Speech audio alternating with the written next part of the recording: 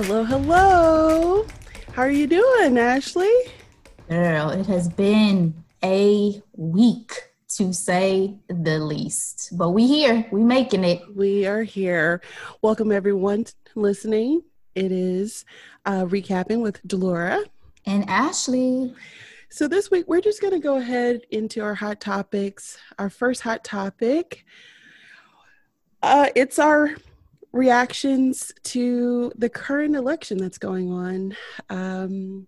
We felt like what a time to be alive, and we should just start off with this topic. So how are you dealing with the current election? Man, I feel like it's the moving target. You know, it's varies from day to day, hour to hour, as we obviously, for the sake of those listening, are recording now on Thursday. Election day was Tuesday. We still do not have final results as of the time that we're recording this. And We do not. my anxiety, Delora, has just been so up and down. I think, Tuesday night, I kind of just tried to find distractions. I was dipping in and out, but I didn't sleep well. Wednesday, we're continuing on. I'm like, okay, I will say this, my 3 saving graces right now, as far as just really trying to, keep my mental and physical health together, has been friends and family. So thank you as one of those. Yes. Television, because distraction has been everything. Absolutely. And physical activity. I ended up walking 4 miles yesterday, Delora, Yes. because moving, getting out, nature has just been so helpful for me just to keep myself sane. Because, as we know, it's such an important election. I think the gravity and weight of that hits me more at certain times than others. But no matter what the results are, obviously life has to keep on going. We have to keep on going. I saw a post yesterday that really summed it up. No matter who is president, Jesus is king. And that's just what I've tried to hold close to my heart. Amen, sister. Over these 48 hours. So that's what I have at the moment. How are you doing? How are you feeling? So I have been surprisingly and eerily at peace this whole time. Amen to that. Leading up to the election, specifically on like Sunday and Monday and during Tuesday, at peace. And I've been spending my time organizing and home editing things ever since. So like on Sunday, David and completely overhauled our bookshelves for it to be functional. Like I was looking at my bookshelf one day and I was like, you know what? I have books all over the place. I don't know, the business books aren't with the business books. My fiction aren't with fiction. So we created that system with our bookshelves. On election day in particular, I reorganized my cabinets, like the most random things, right? I will say my saving grace have been like, reorganizing, cleaning, vacuuming, dusting, watching television. Your house is going to be spotless. We'll say that. You can eat off these floors, I promise. And then TV. I started watching Girlfriends. I shouldn't even say rewatch, because when it came out, I didn't watch it because, I was really young at the time and my mom didn't watch it. So, I knew the importance of the show, but I didn't know any real plot points, so to speak. But let's just say I started season 7 on Saturday, and as of yesterday, I'm officially done with the series. Oh, nice. So we can get to a recap here soon then. Absolutely. And then lastly, junk food. I'm not proud of it. And my face is the best indicator of it, because I have broken out on my chin, and I know that it's direct correlation to Ben & Jerry's strawberry cheesecake ice cream. And today I gave myself a clay facial, and so that's why my skin looks amazing right now. But the situation down there, you better toot your own horn, girl. Okay.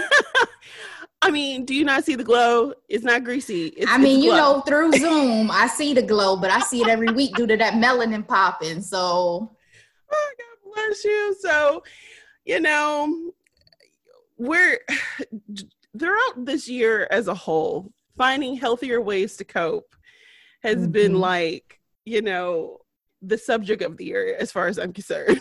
Absolutely. Absolutely. And so, but I'm glad that we're both still very much healthy, still very much in our right mind, like the church used to say. And I'm just ready. I'm ready to finalize some things, and this being one of them. This is actually was one of my biggest anxieties of 2020 outside of the pandemic. So here we are. Yeah.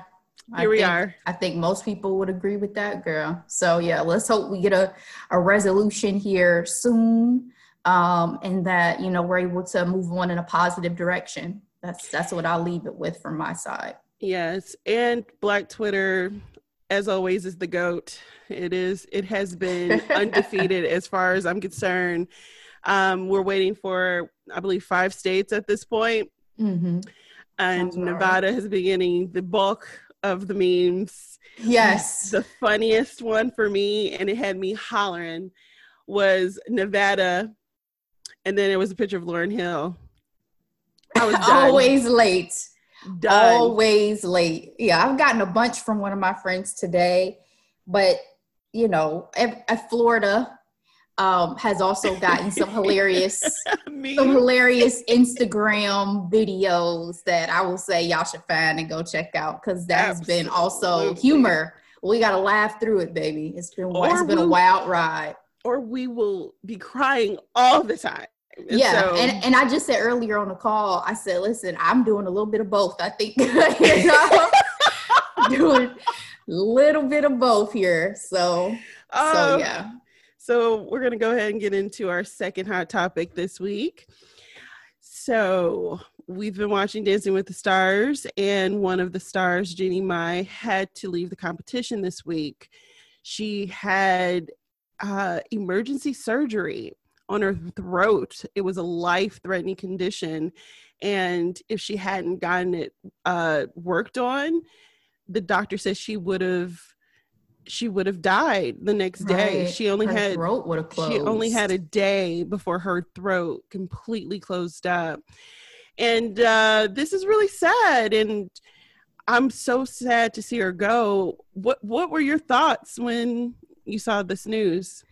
I mean, it was definitely unfortunate, especially because we have both followed Jeannie's journey on the show, and she's had such a great run. I think she's probably been one of my favorites in terms of some of her performances. Yeah. And, obviously we talked about her.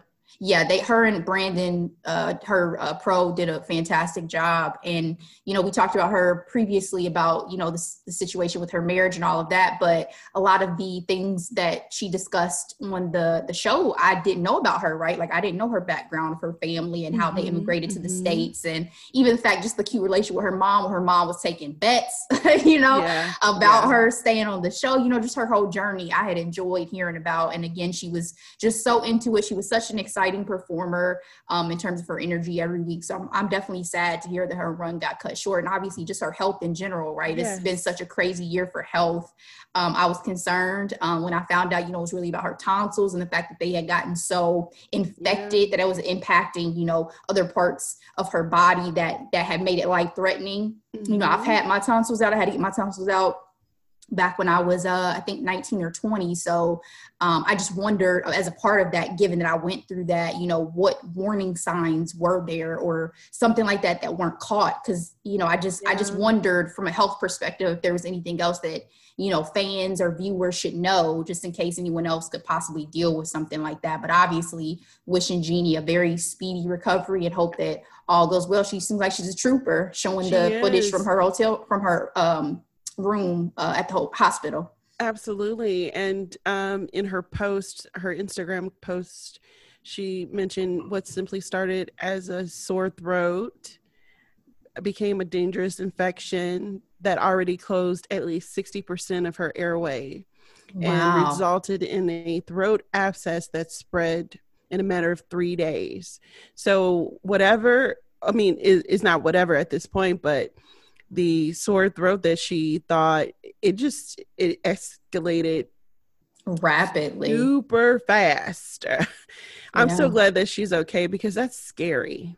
That is, I mean, extremely scary. Right? It's one of those things that remind you, like, if something feels off, go to the doctor, go see your healthcare provider, because it could be, the gravity of it could be more than most people would imagine it would be. Even if it turns out that nothing is wrong, it's worth the visit. Right. It is so worth the visit, because what if it, you get caught up in what ifs, it's better to do than wonder why. Absolutely. Absolutely. So I'm going to go into a new segment. We're going to call it Microdose. Yes. And this is where we're going to talk about a show that occurs weekly, and we want to have something to say about it. Typically a network show, and this week Microdose is This Is Us. So the big three is back. What were your thoughts on this season premiere? Oh my goodness, so many thoughts. So one of the biggest, probably that is overshadowing it a little bit for me, is Justin Hartley, right? Because given that, and I'm starting with the more frivolous before I get into the more serious ones that they got into, but given that we both watched Selling Sunset, which is a reality real estate show on Netflix, and his wife, Chriselle Staus, who, throwing back to Dancing with the Stars as a contestant, we got to see some unfortunate incidents that seem to occur based on her perspective surrounding their divorce. And his character, because he plays Kevin, has already always been the more selfish, self-centered, narcissistic character. So now it just kind of overshadows it a little bit for me when I'm watching him. I'm like, but that's who you are in real life. It's really disappointing, because you're like, oh, you are him and he is you. Yes, it's like this is a little hard for me to still feel, because before you could think, this is a character, and so you give him graces that you won't necessarily always give somebody in reality if you see them treating someone, in this case, in my opinion, badly. His situation with Chriselle was seemingly he announced their divorce to her over text, and some subsequent things just seem so insensitive, and so he not only announced it over text, but he did it before, like literally 10 minutes before the media found out. So he didn't even give her the grace to process, to find a place to stay or anything. I remember when they talked about their paperwork being filed, his date for separation was like July or something like that, and she's like, listen, we've still been together, it's like November or something along those lines of a timeline. So again, the whole thing just seemed hyper insensitive, and I remember it reminded me of when Jen Aniston, I think, said that Brad Pitt had a sensitivity chip missing with the whole Angelina Jolie scandal. I'm like, that's just what that reminds me of, right? It's just, I don't know how you could be so cold to someone who you married and were supposedly in love with. But anyway, so that's been a part of me. Really quick, is it awful that I don't feel the same way about Brad Pitt the way I feel about Kevin? No, I don't think, I mean, that's a whole nother tangent we can go on at some point, but I agree with you. I definitely think the brunt of my feelings for that, unfortunately, fell at Angelina's feet, and that's not to say that I don't think that the repercussions of what happened, I did not savor some of that with the Brad Pitt, Angelina Jolie messiness of their divorce. I feel like karma is a biatch. But back to This Is Us. Back to This Is Us. Obviously, we're also in the show dealing with the realities we're facing currently, right? They talk about, George Floyd's murder. They talk about, the pandemic and kind of how our favorite characters are dealing with that within this show. And I don't always know how to feel about that with art, because I feel like a lot of the shows who have come back have really tried to address these things in their universe. And to a certain degree, I go into television trying to escape from reality, but I also understand why it's important and why they don't want to shy away from it. So, it didn't turn me off to this episode of This Is Us. It was just another factor in like the heaviness and drama that already exists for this show. So can I say something really quick? Absolutely. My first impression of the show or the season coming back, it was a little bit too close. It's a little bit too real for my liking. It felt way too real. It felt like I was watching a reality situation, but with the Pearsons, because especially with Randall, because Randall is my favorite character. Especially, he makes the show. I'm sorry to anyone who may be offended by that. He deserves all the accolades he has gotten, him and of course the father.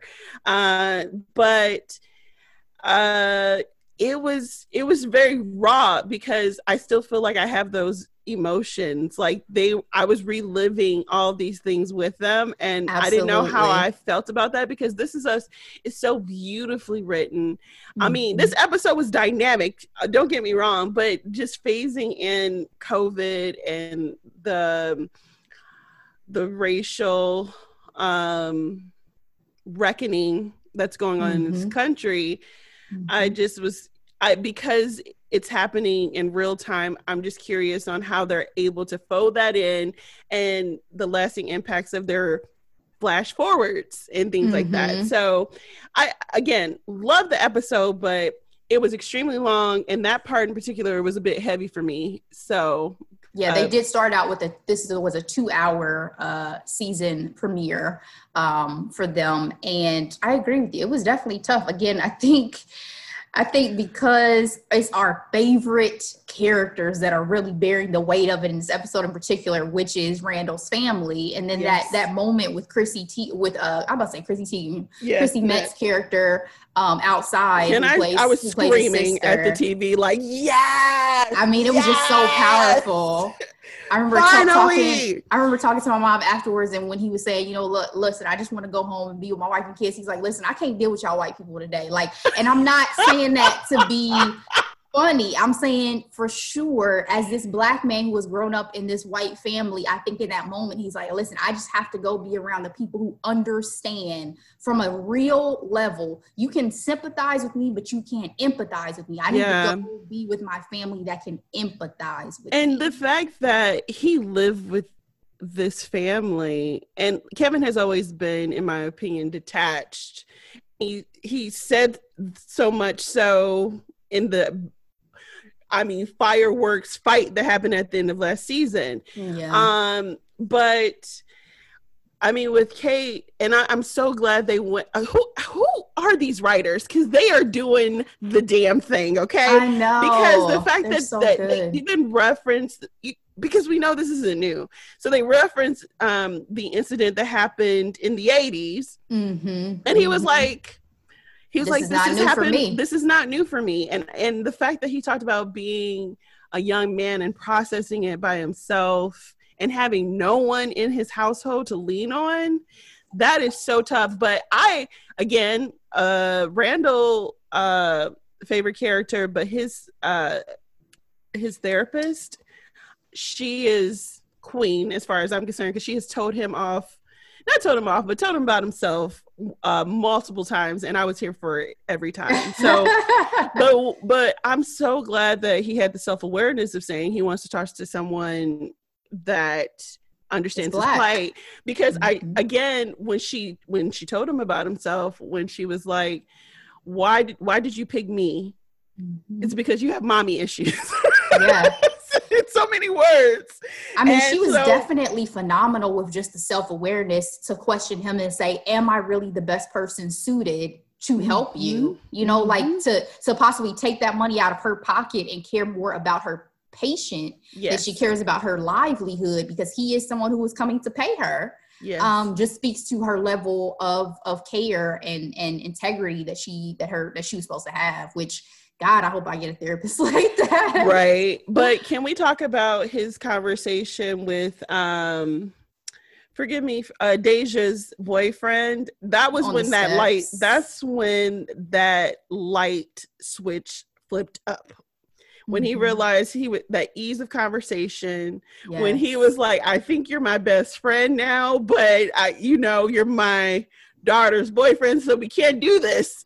But that exchange was so cute. I loved it. It was possibly my favorite scene in that whole first 2 hours. I think it was the lightest because everything else was very drama. But it was just so cute though. Like it was Randall at his I love dad joke, easy-hearted Randall. Yeah. I know that he has, his own personal issues that he has to deal with, but one of the reasons why he's my favorite character. And he made people, that's another thing, he made people comfortable. Yeah. In that absolutely. I don't want to say persona, but in that facing, because everybody's multifaceted. So in that facet, for sure.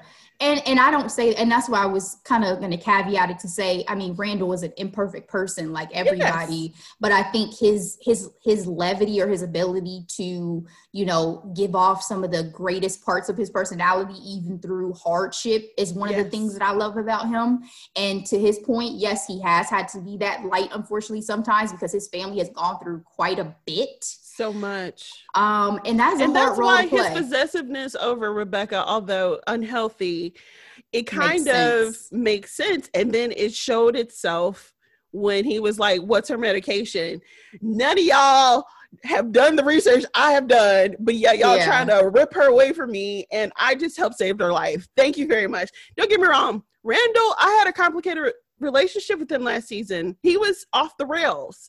And they showed more of his flaws than they had in any previous seasons. This is season 5 of This Is Us, by the way, for anyone who has not been really following along. They're now in season 5 of the series.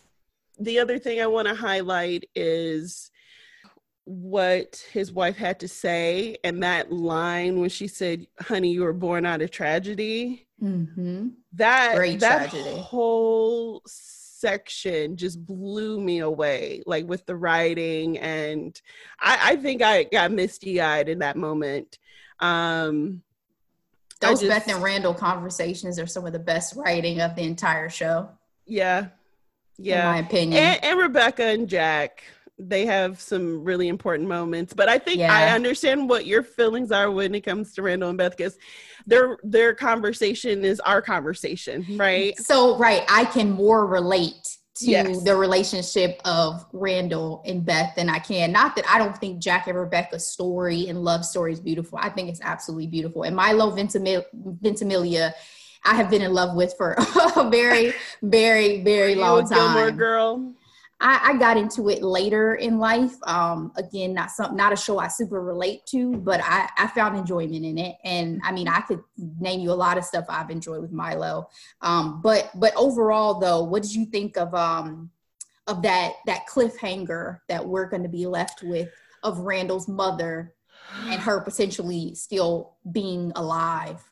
Honestly, the first thought that came to mind is that we're centering Randall again on the series, and I love it when they do that, but I hope it's not more of the same, just because sometimes shows can get lazy like that, but I don't think This Is Us would do that, because they know they're going to be ending, I think what they said, season 7 or something. They only had 2 more I didn't hear left. They had a firm. Okay. Oh yeah, they know they have a timeline, so okay.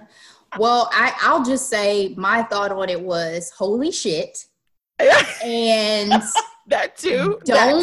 Don't present this storyline to me if this lady is not still alive. Like, I think it left me with so many thoughts about, like, where has she been? Why are we introducing this? I couldn't take if they had another one of his parents show up and then die, or for some reason not work out. Like, we already went through this, right? He already lost his adopted father, then his biological father. Now his adopted mother has Alzheimer's. Are you telling me his biological mother's gonna come back? And like, I just can't. Honestly, I'm hoping that she's probably had other kids, had other relationships. I just hope that he catches her in a healthier state. Oh, and I just realized this just now. There's a bit of a rhythm to This Is Us, where it's like someone's on the search of somebody and you're questioning whether or not they're alive or not. So we did that with season 1. Randall and his father. We did this with Jack's brother in the Vietnam War. Oh, man. And so I guess what I'm trying to say is I think this is the third time this is happening. You know what I mean? Where it's like someone in the past, are they still alive? You know? Mm-hmm. So this episode was also pretty baby heavy, right? Because it's Kevin dealing with the fact that he'll be having twins, and then you have Kate and her husband dealing with the fact they're going to be adopting a baby. So it's almost like, you know, life and death always is ever present in the world and orbit of This Is Us. So as an overall show, though, I'm still very engaged. I'm looking forward to seeing what they do with this season. As hard as certain episodes are to get through, as much as I love bubblegum TV, This Is Us is one of those that I will stick with for the dramatics and for the sometimes teary-eyed moments of like, damn, y'all got me again. I need a Kleenex. I have been such a loyal This Is Us watcher that literally the day we came home with my baby, it was like she had only been home for day 2, and I'm like, oh, This Is Us comes on at 9. Girl, you do some ride or die moments for these TV and film. At some point, you'll have to tell that story of Black Panther, but let's do that another day. All right, Ashley. And that ends our hot topics and microdose. Now it's time for the recap. Our recap for this week is Emily in Paris, which is a Netflix series. We are only recapping episodes 1 through 5 today, so stick with us next week for the remaining 6 through 10. Each episode is 30 minutes. The series was dropped on October 2nd, 2020. A quick summary: Chicago marketing executive Emily Cooper lands a dream job and is hired to provide an American perspective at a marketing firm in Paris. The creator and writer of this is Darren Star, who is most famously known for Sex and the City. He also has Younger, which is on TV Land. Love that show. Yes, I do too. The main cast stars Lily Collins, who is our main character, Emily Cooper. Lily is also a producer on this project. Impressive. Absolutely. You have Lucas Bravo, who plays Gabriel. You have Ashley Park, who plays Mindy Chin. You have Philippine Leroy Abilu, I believe. Apologies if I mispronounce anyone's name. I did not study French in school. I studied Spanish. We also have William Abadi Antoine Lambert, who we have William Abadi, who plays Antoine Lambert. Read it all together. We have Kami Razit, who plays Kami. We have Samuel Arnold, who plays Julian. We have Bruno Guri, who plays Luke. We have Kate Walsh, who plays Madeline. And we have Arnaud Viard, who plays Paul Broussard.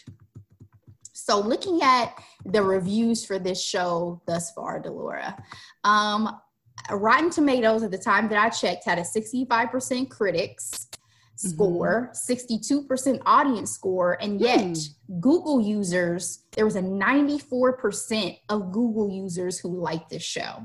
So fascinating in that from the perspective of a lot of the reviews, things like that, it's sort of a mixed bag. And even people who review-wise did not give it a good score, it seemed like they understood why people loved it, right? One of my favorite reviews was from Rolling Stone. And obviously, there's a lot of comparisons that people have made between this and Sex and the City. One of my favorite lines in that article was, showrunner Darren Star put Carrie Bradshaw through more in the opening credits of Sex and the City than he does with his latest leading lady over the course of this entire series. Period. So I think it really speaks to the fact that, one of the criticisms is that this is very frivolous, that there's really no commentary or moving of culture or anything that's earth-shattering about this show, right? Like I always like to call shows like this kind of bubblegum TV. It's the feel good, look good, all of the things. And I think he even called it shallow.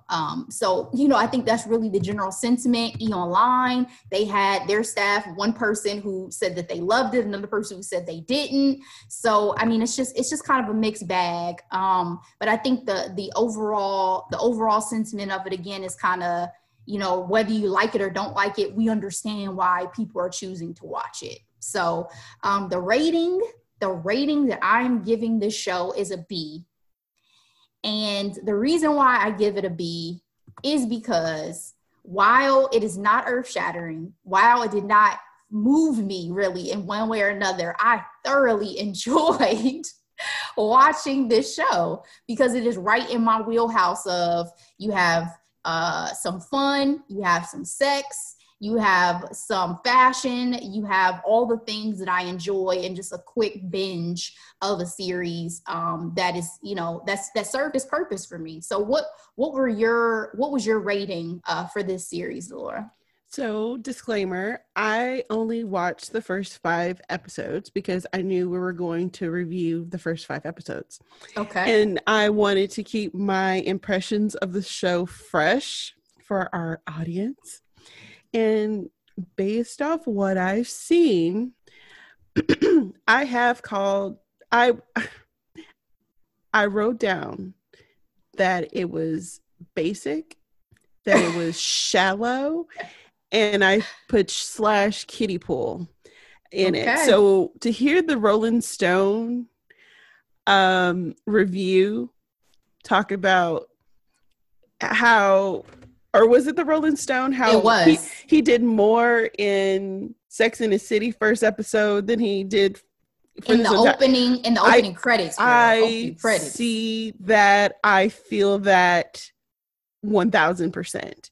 So with that being said, I will rate this show a C+.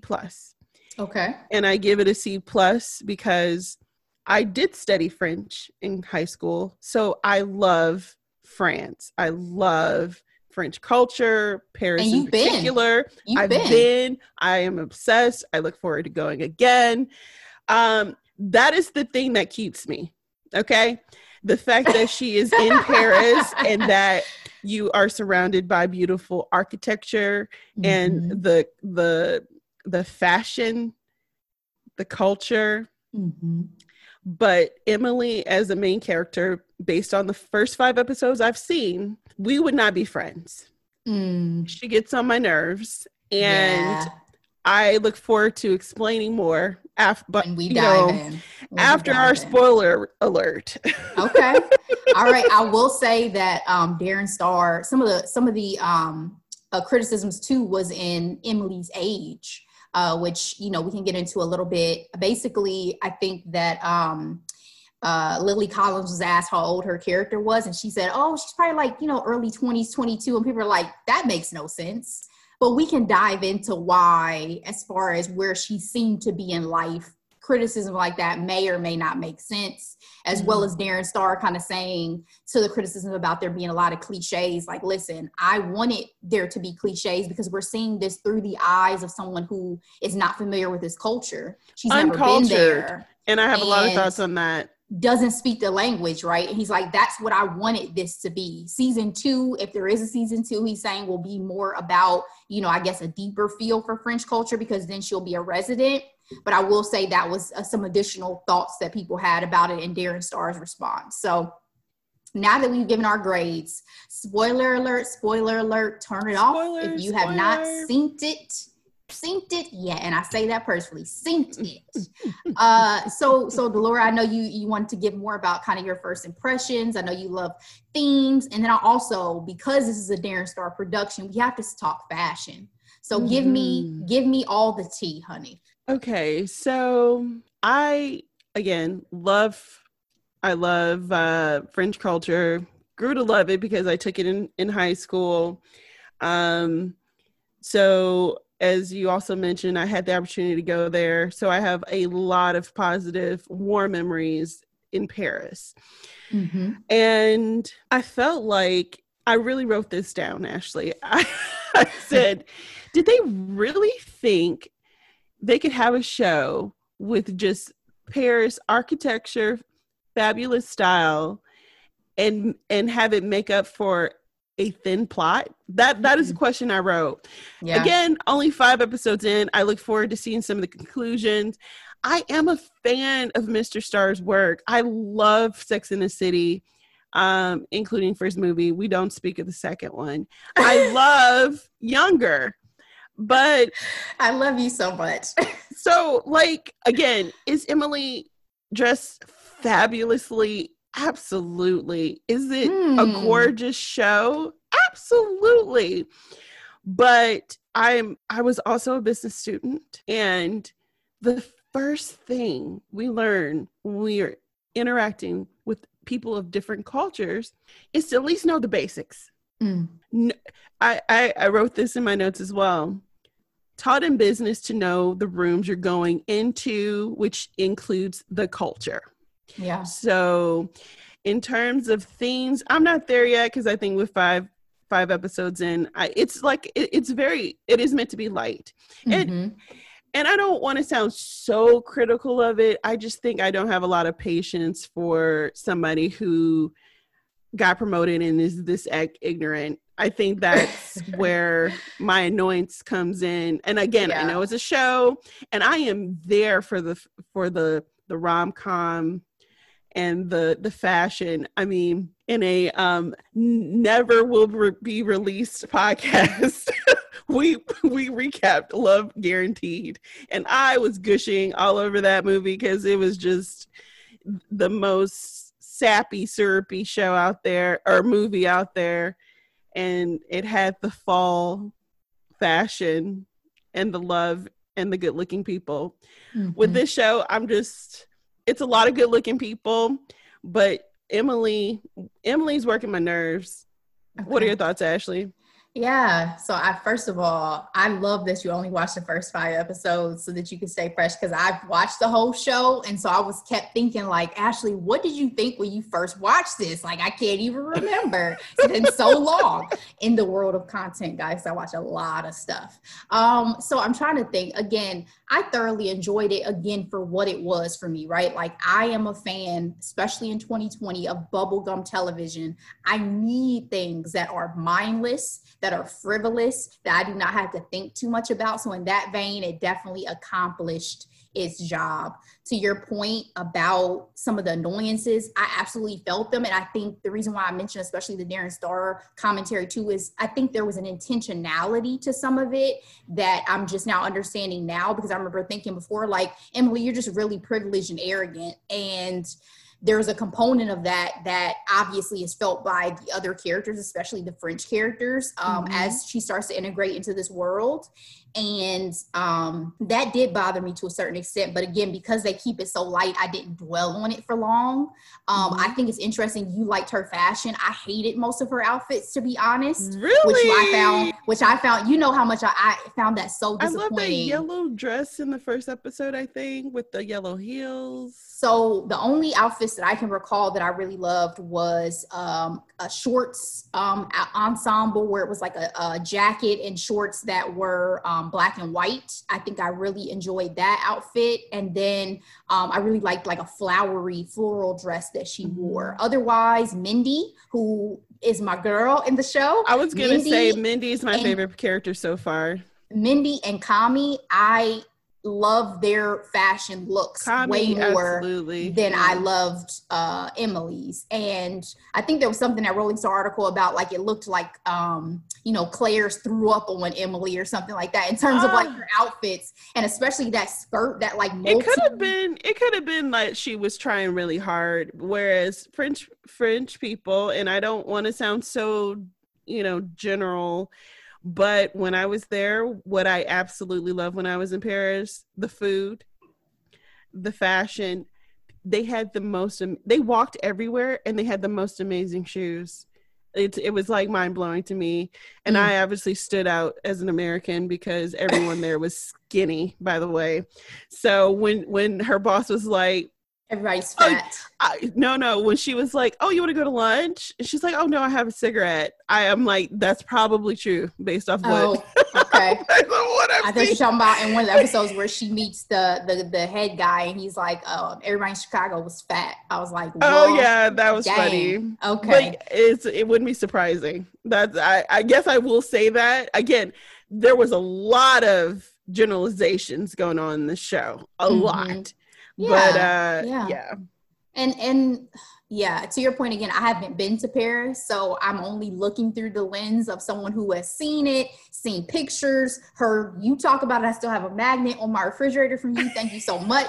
So I have a piece of Paris in my house, but you know, and I got it from there, not the airport. Just FYI, much appreciated. That matters. Okay, much appreciated. We ain't been, but we got a piece. Okay.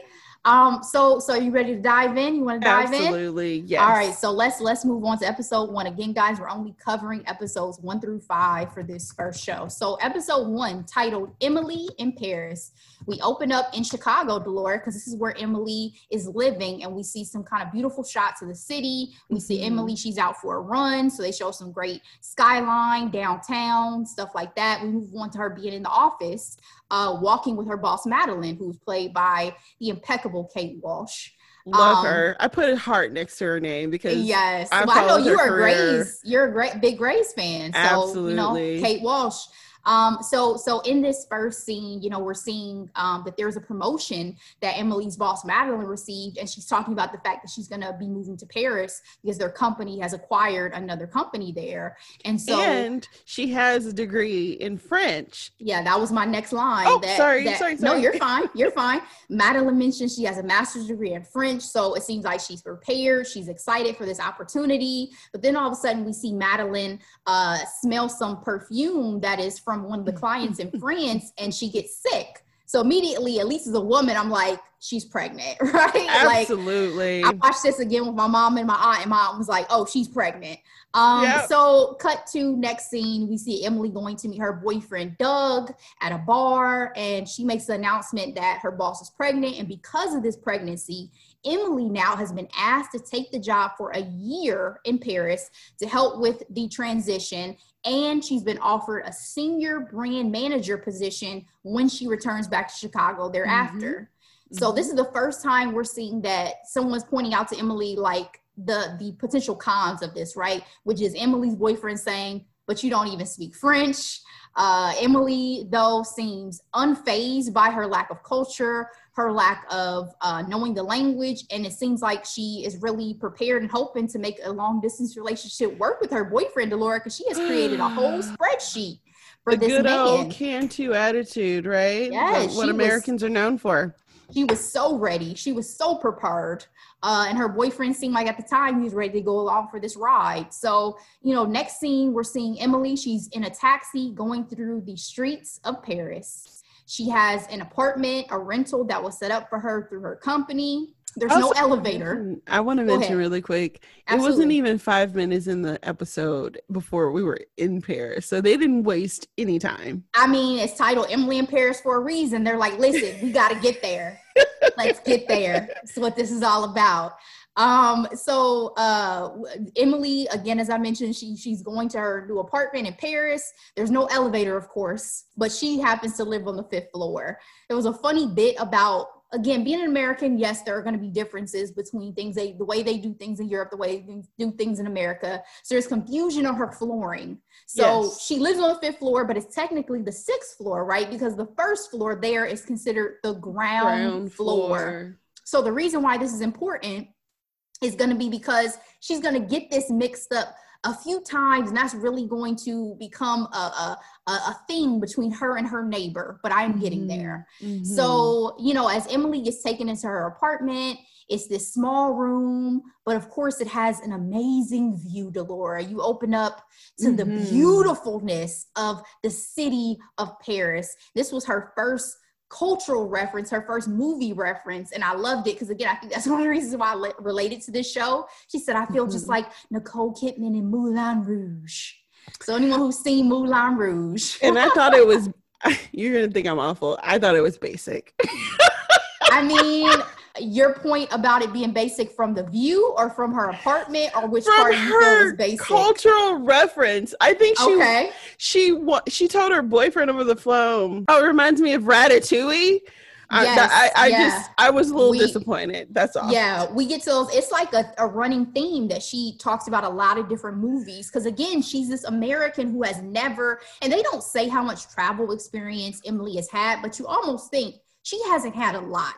because you assume that, yes, especially with international travel. Exactly. So as she's going through this rental, getting settled, her rental agent is already hitting on her, Delora. She notes or he notes rather, that you may have a boyfriend in Chicago, but you don't have one in Paris yet. So it's just giving you a sip of kind of what the attitude is going to potentially be for her. Making French people real sexy. This man did not waste no time. So Emily, the end of the scene is kind of Emily taking a picture of her view in her apartment. And the reason why I mention this is because Instagram and social media is a very important element of this show. Yes. So at this point, we see she only has 48 followers on Instagram, which is incredibly low. Did she just join Instagram yesterday? I was wondering. No, I think she decided to. My assumption was that she wanted to start a new account to capture her Paris adventures. Yes. So again, she started this yesterday. Not that I have a lot of Instagram followers, guys. I'm just noting 48 is new low. I delete people who have that low because you think followers. It's a fake account. I think it's a bot. Account. Absolutely. Yeah. So next we're heading to Emily going to the office in Paris where she'll be working. The first person she meets is Julian, who's going to be one of her coworkers, and Emily assumes for some reason that this man can't speak English, and she tries to use her phone translator to communicate with him. Next, we meet her new boss, Sylvie. Both realize not only can Emily not speak French, but she is not who they were expecting. Because again, they were expecting Madeline. Yes. Sylvie mentions that Emily not speaking French is a problem. And Emily's response is that she's taking a class. Yes. So it is true. French people do not like Americans who go over there and, just don't even try. Like, they actually will help you if you at least present yourself and say, bonjour. Make an effort. If you just straight up say, do you speak English? They're kind of like, why the F should I? You're in my country. Exactly. How we treat everybody else, basically. Exactly. And so, they say the French people are mean, sure, but in some respects, they take great pride in their culture, and you have to show effort, like you mentioned. So that's why I was super annoyed, I think, when watching her throughout this, because I'm just like, she told her boyfriend, fake it till you make it. And I just was like, it's arrogant. And I think I get frustrated because I am an American. My ancestors are from here. They're here. They were here for many years. But I get frustrated with our culture, American culture, because we act like we are on some isolated island in the middle of the sea, when we share a continent with Canada and Mexico. And that's the one thing that I do find interesting about any other country, frankly, on the planet, whether you're in Europe or Africa. People they know multiple languages fluently. Yes, and they understand their surroundings and the cultures around them. Now, granted, America, we are privileged because it's a big chunk of land that has a bunch of culture even within our own country. However, the way we operate in international spaces, I think it's very arrogant. And you understand why some people kind of like, oh, Americans. and obviously it's very much felt, and it's very much going to be said and spoken, and just, you're gonna feel it in multiple ways throughout this series. But Absolutely. It was funny the fact that when she did try, Sylvie was like, maybe it's best not to try. It was so bad. Her French was so bad. So again, it's not even just the fact that she doesn't know the language, but it's like, did you ever, was this ever even in your mind? And again, the one thing that I do give Emily at this point is, as someone who would have also taken this opportunity and not spoken French, yes, I would have done my best, but this was a fantastic job opportunity. Let's not forget. Yeah. As a person in her position, I would have absolutely taken it too. Would I have handled it differently than how Emily handled it? Yes. Absolutely. And I think that's the frustration I think I might have had. If I was given that opportunity, I would have picked up all the French books. I would have, and she was like, oh, the Rosetta Stone on the plate. Right. It hasn't synced in yet. It hasn't like, synced in yet. Girl, this ain't funny. This ain't cute. Sorry. Oh, you're fine. You're fine. It's a real reaction, right? And again, but yes, that's the one thing I did appreciate. Oh, to your point though, I appreciate her ambition. I appreciate her willing to, try new things. Mm-hmm. I just think she did the bare minimum, which to me doesn't really correlate with her level of ambition. Yeah, I think there's, to a certain extent, and we'll keep going with this in just a second. I think to a certain extent to her idea that I'm supposed to be going here to give an American perspective made her arrogance worse, because had it been, listen, you need to go to France and you need to ingratiate yourself into French culture, which either way she should be attempting to do, because the best way to get to know these people is obviously to understand them, to learn about them. You're in a totally different country. People are extremely resistant to change, especially after mergers, because they fear that their jobs are on the line, and it doesn't help. And they are. They are. Frankly, they are. And, let's keep it 1,000. Sylvie might have felt intimidated because it's some young, quote unquote, girl coming in telling her what to do. It's like. And ageism is a running theme in their relationship, which we can talk about, especially as the series goes on, as they're kind of pitted against each other to a certain extent, not just in professional capacity, but in personal capacity. So I think great points that you made. Moving on just a little bit, Emily meets Paul Broussard, who is the founder of the company that her company is taking over, Savoir.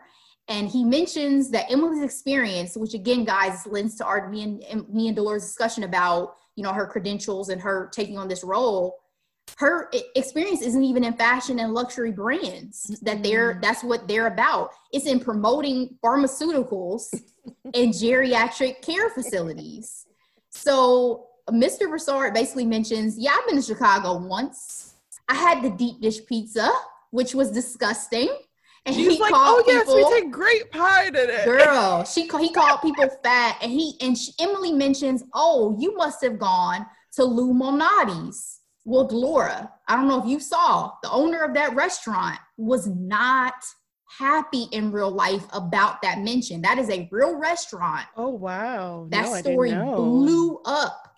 They mentioned it in articles from the Hollywood Reporter to Variety. The owner of that restaurant called it heartless and not humorous in the midst of COVID-19. So do you think that the writers should have gone with a fake restaurant in that case? So the thing that I do love about Darren Star's shows is they're really up to the moment culturally. Like, they like to talk about things that are happening in real time, and they're really good at highlighting or shouting out real restaurants, real designers, real people. Like, that's a running thing. So how would they I don't know. Maybe this is one of those scenes where they should have had her usual can-do, upbeat attitude, give positive reviews versus negative. She did. She was like, you must have tried here. This is the pride of Chicago. Well, she says that before. She says that deep dish pizza is the pride. Yes. But then when he says that it was disgusting, she said, you must have had this, as in their pizza is disgusting. That's right. She agrees. She agrees with that, which is why the owner was so upset. Yeah. I don't know. That's interesting. I actually forgot about the flow of that. So thanks for explaining that. Yeah, I don't know. I mean, but to your point, I love the fact that you're saying that it's a staple in the way that Darren Star likes to do his writing and his productions, that he wants to use real examples. Again, I just think maybe that's one of those that was a hit and miss. Especially to consider, especially this time in our country and the tone. You really don't want to try to go after businesses, because especially it's just a struggle. So it is. He's probably more sensitive. Didn't get the stimulus or anything. Yeah, like that. He's probably a little more sensitive than he possibly would have been otherwise. Under normal normal circumstances. Yeah. So yeah, I just want to talk about that a little bit. So we can move on to the meeting you were already kind of talking about with the department heads, where Emily's introducing herself. She discusses the fact that she's here to present the American perspective and social media strategies. One person immediately gets up and walks out, Delora, because why? She does not speak English. Again, ding, Emily ding, has come here not speaking French, and you expect for the staff to be able to understand you. You assume that these French people can speak English, or at least you can use your little phone translator. Anyway, she so happens to be the one in charge of social media, Patricia, of course, is what I wrote down. Of course. Who is impeccably dressed, by the way. Oh, I loved everything about most of the fashion of the staff, except for Julian's white belt. I was very upset about that, but that's neither here nor there. So at this point, it was a choice. It was absolutely a choice. And do your thing, sir. Just know I'm not in favor of white belts, especially on men. Anyway, so at this point, we realize this staff is not impressed with her. Nope. Although, you know, Sylvie kind of talks to Mr. Broussard about the fact this was terms of the sale, it seems apparent immediately that Sylvie wants to ensure that Emily will not be sticking around for very long in the Paris office. It almost seems like she takes pleasure in it too. Like, oh, yeah, she won't be here for long. She seems like she was a little opposed to it, possibly from the jump, but Emily has made it even more so. Yeah. So next scene you already referenced, which is more film references. Emily's talking to her boyfriend, talking about on a video call that France looks like Ratatouille. It seems that even though this first day may not have gone in Emily's favor very well, she's remaining positive. She admits it wasn't the best. But, you know, again, keeping her Emily ways, and her boyfriend. I'd like to inject really. Oh, go ahead. I'm sorry. I was going to say, let me do this one. Her boyfriend at this point is intending to come to Paris. He has his passport and he's saying, I'll be there soon. So go ahead, Laura. So again, I don't mind a great pop culture reference. I think my frustration with her is that she is just leaning solely on that in this business setting. Again, my experience with going to Paris was going to work. Okay. And it was a work experience. Right. I totally forgot that you went for work. And I remember my preparation for this. So maybe that's why I'm giving her a hard time. But again, we love pop culture. This is a pop culture podcast. So obviously I appreciate pop culture references. It's just that I felt like they were basic because it just seemed like she didn't do any other work. Yeah. Dan, I forgot how closely your experiences matched. I forgot that was a business trip. I wish I'd stayed there for a year, girl. I totally forgot. Oh man, Delora in Paris coming at y'all soon. Anyway. Yes. And so we're moving on to when Emily gets back to her apartment. That mix-up in flooring I talked about causes her to try and enter the wrong one. We meet Gabriel, the meet cute. How did you feel about Gabriel at first sight and introduction? He's a French dude, good-looking French dude who you know immediately that there's going to be something going on. So that's about it. I mean, he's hot. Like, and with this error of her understanding what ground floors are and up. I was like, obviously, this will be happening multiple times. Right? This show. She seems compelled to think that she should not adapt again to French ways, that this is ass backwards and they should be adapting to American ways. I'm just always surprised by people's audacity. That I guess that's just audacity. That's how my mama raised me, I guess. I don't know. It's like respect culture. I think that is very valid, Delora. I think that's very valid. I think that's human, very human of you. She gives another pop culture, of course. She gives another pop culture reference when she meets him, saying when he says he's from Normandy. Oh, Saving Private Ryan. Yes. D-Day. Yep. Like, okay, we're hitting these things heavy. Okay. Anyway. And of course he didn't know, which he shouldn't. He didn't have to. Yeah, he's like, I don't watch the movies. What are you talking about? So the next day, Emily is early for work, Delora. Her office does not open until 10:30 in the morning. She's there 2 hours early. Her boss, Sylvie, doesn't get there till 11:15. I literally put in parentheses, my kind of office, because. And again, European culture, especially French culture, I should say, they're very, very lax on that. I'm like, that's why I need to work over there. I love it. And my friends now talk about me because of it. I work a little bit later than most, and I get my full life off of my sleep. Okay. But again, it's supposed to show a cultural difference, right? So yes. Emily comes in hot in the office. She's ready to again, you learn this in business school, FYI. Emily, take notes. Emily comes in hot this day. She's ready to get started. So she tries to go talk to Patricia, who again runs social media. Patricia literally gets up and runs from Emily. She tries to ask her coworkers, tries to ask Sylvie, Julian, Luke to lunch. They all make excuses. To your point, Sylvie says, I'm just going to smoke a cigarette. Mm-hmm. They all kind of make up stuff. So, our little Emily has to go out to a park and eat alone, Delora. But she meets Mindy Chen, your favorite character, yes, my favorite character. Yes. At this point, we realize Mindy can speak 3 languages: English, French, and Mandarin. And yet, Emily can, by comparison, only speaks English. So in their exchange, we find out that Mindy's from Shanghai. She's been living in Paris for almost a year. She's a nanny. She throws a little bit of shade, I wrote down, about Emily looking like she's from Indiana. Oh, Lord. Yes. And I caught that immediately. Yes, it was pretty much like her. Though. It was a very polite but disguised way of saying, oh, you live in farm country somewhere. and to your words earlier, you look a little basic. She said, you look like the girls in Indianapolis. Nice. It's like, girl, that was some shade, honey. That was some shade. But it was absolutely shade. But I assume her parents have money, by the way. Well, they absolutely. You talking about Mindy's parents or? Oh yes, yeah, Mindy's parents. Oh yeah, Mindy's parents absolutely do, right? And we're definitely gonna get to that. But the fact that this shade was thrown did not deter the budding of a friendship, right? Mm-hmm. Mindy's kind of the first person Emily's able to talk to, get some advice from. Mindy mentions, French people are mean to your face.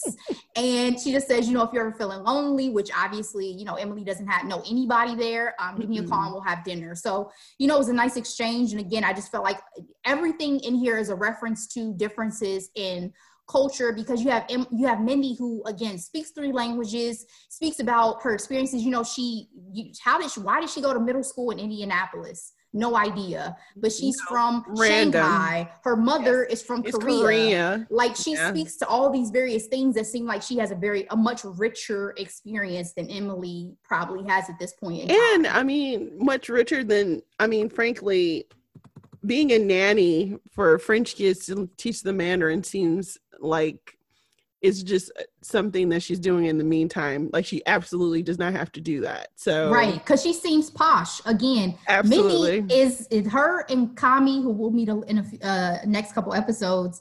They have impeccable style for me, right? Like they look like they fit in. Well, Kami is from France, but the way they dress is the way I imagine, the way that Emily dress was not for me. But we go back to. She was cute. She was just like a Carrie Bradshaw, like just mini me. Yeah. Maybe for me, and I can say this about Sex and the City, as much as I love Sex and the City, I did not love the fashion on Sex and the City. Really? And I think part of that is because I am not a high fashion person. I like that explains a lot. Yes, I like very put together, tailored looks. I like when clothes fit. I like when people wear them well, but I don't necessarily need a designer or a label to think that something is cute. Actually, most of the stuff that ends up on a runway, I think is trash. So it's okay. When it comes to high fashion, essentially it's art for the body. And granted, they only like to create art for really skinny women who we call models. I think it actually takes great talent to design for a full figure woman, and I believe that even before I became one. So okay. But I just think it's just fashion. It's art, it's expression, it's history, it's bringing things back. I have appreciation for it. I love it. So I mean, I definitely have an appreciation. I just don't necessarily always love certain things that are worn, because I think that certain things may be art and look great in that capacity, but does that mean you need to wear that shit? No. Like, some of Emily's outfits truly were trash, and I'm like, I can't get past it. And when you doing a little shade, disagree. when you said it explains so much that I don't like high fashion, was that a little bit of shade?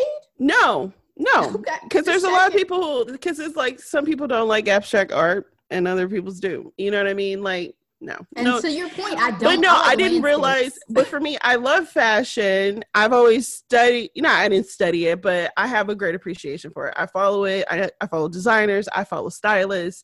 And so for me, I'm in it more often than not. Like, you know what I mean? In terms of, having some type of reference to, whatever's going on. So, because I know a lot of people who don't like high fashion. So that's why I'm saying it explains, because it's like, if you don't like it, you don't follow it, and I follow it. So. Heavily, I get it. So moving on to Emily gets back from her lunch with Mindy, and outside of her office, she sees the staff having lunch without her, and that would hurt. That would suck. That was hurtful. And not only that, Delora, when they get back in, both Sylvie and Julian call her Le Plouc, which means, as Emily has to look up, the hick.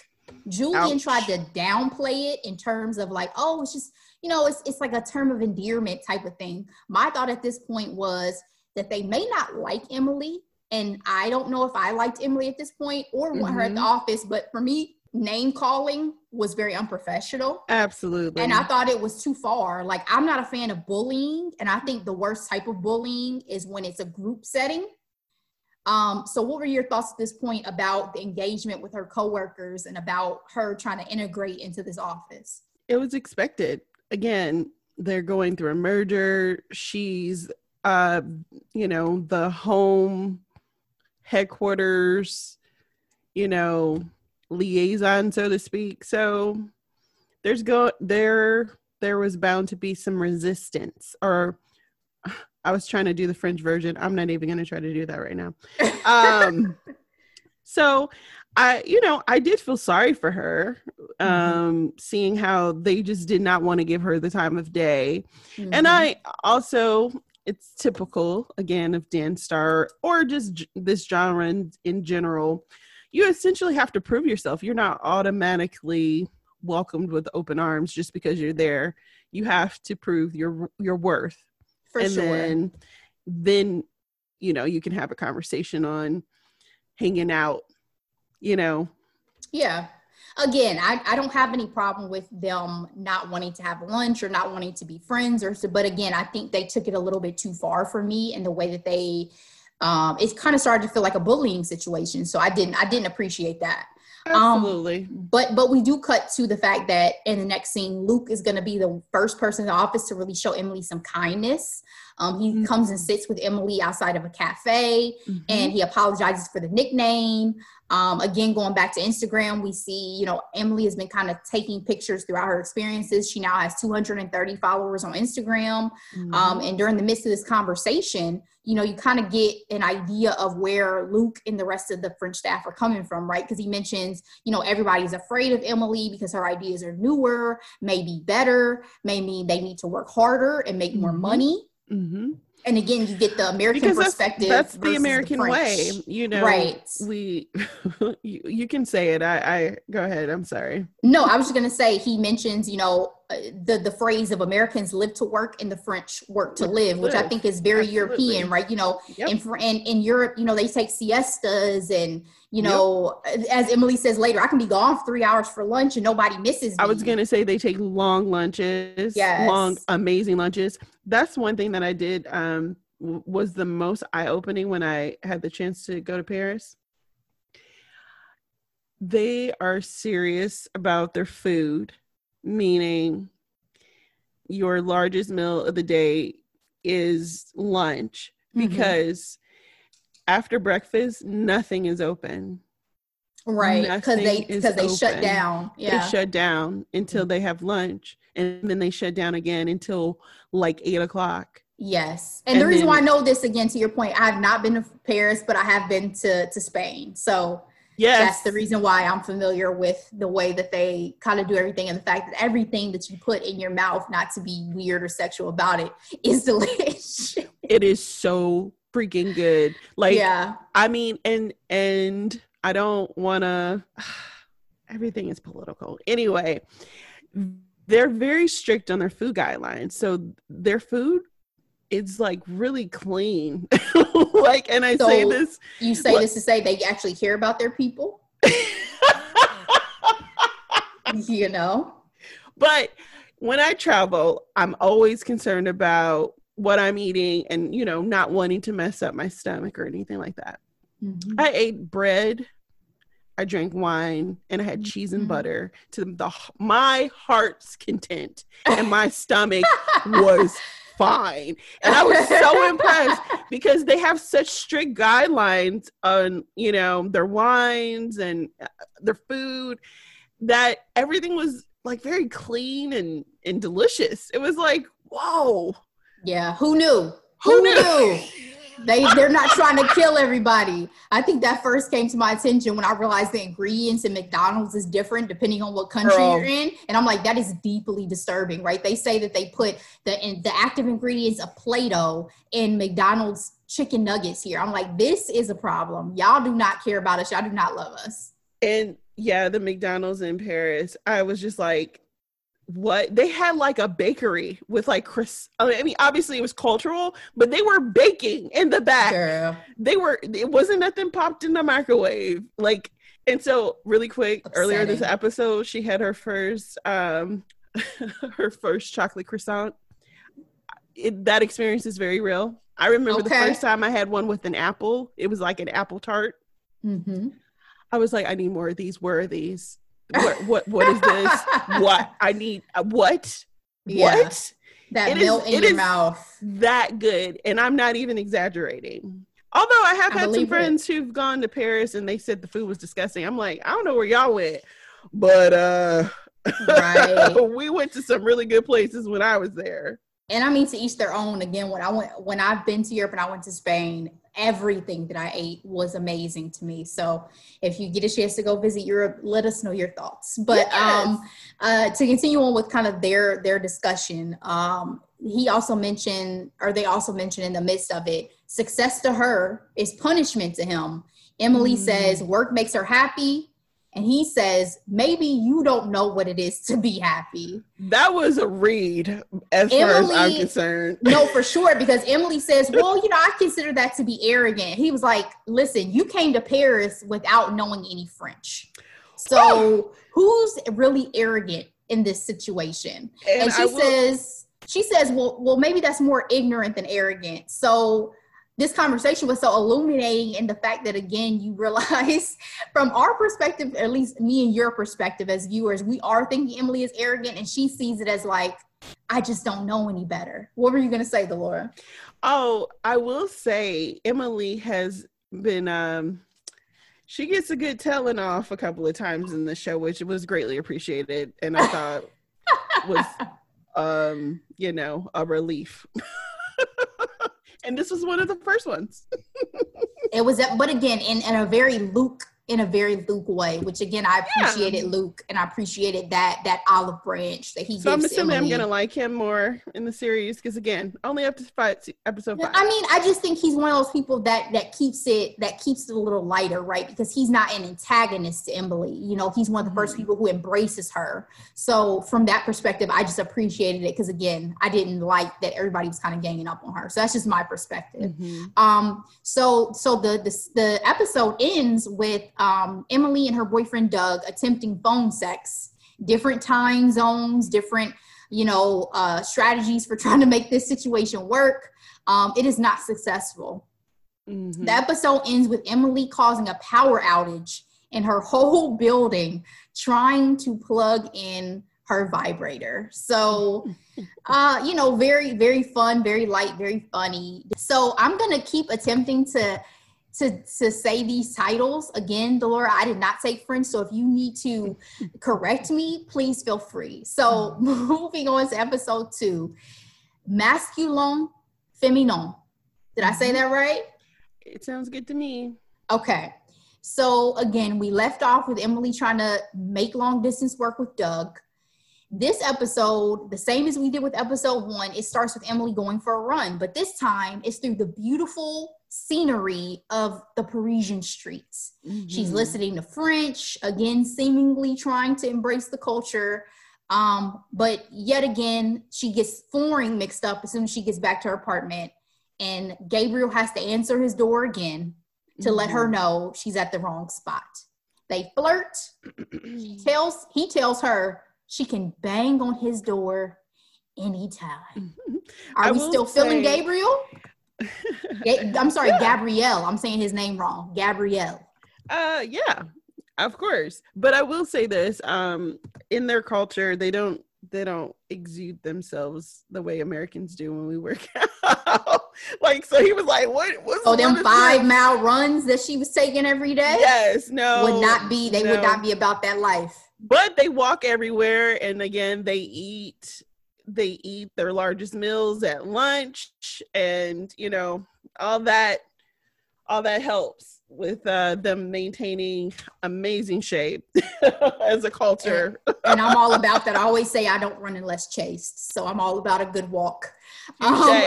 Yes. So yet again, Emily is gonna head to work. She accidentally steps in dog shit as she's trying to do so in those white boots, whatever. She attempts to take a picture of the owner of the dog, and we realize that since this morning, Emily's followers have exploded. She had 230 because she took a picture of a statue, and at this point now, Dolores, she has over 1,000. She has 1,435.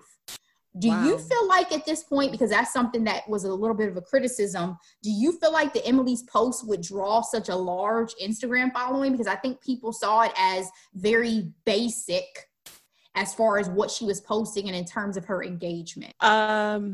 It's absolutely basic. No, it wouldn't happen to a regular person. Not at all. Okay. So but this it's at the end of this episode, right? Where, she gets way more. Yeah. So when she gets to work after this scene, Julian yet again calls her Le Plouc. She uses her phone to tell him to go fuck yourself in French. Yeah. Which Julian seemed to enjoy the sassiness, saying, I think I like you. Yeah, people like that. I put in my notes again, where's the professionalism? Am I being too American? That's so funny. I don't know. That I cannot speak to. But I, in order to get a bully off your back, you got to push back. And I did appreciate that about her. Yeah, she did. She took it in stride, but at the same time, it was like, y'all are not gonna roll over me, steamroll over me rather in this scenario. So she tries again with Sylvie. She goes to her office to discuss ideas for marketing a new product. Sylvie mentions at this point that they have different approaches. Emily has no mystery. Granted, at this point, Emily can't even properly say the product's name and called the marketing campaign weak. Yes. But I love that part. She was like, she was shading the mess out of her though. She was like mystery instead of obvious. She's like, you're trying to open doors. I like to keep them closed. Yes, because again, what she's saying is that the clientele they work with are luxury. So in the luxury sector, it's all about maintaining a level of mystery, not having everything be so accessible, right? We're not Walmart. We're not Target. That is not our aim. So I think she made a valid point. But again, you wonder how much of what Sylvie's saying is because it's how she genuinely feels versus her just having personal issue with Emily. Absolutely. Right? So, absolutely. Taking pride in being opposite of whatever she is. Exactly.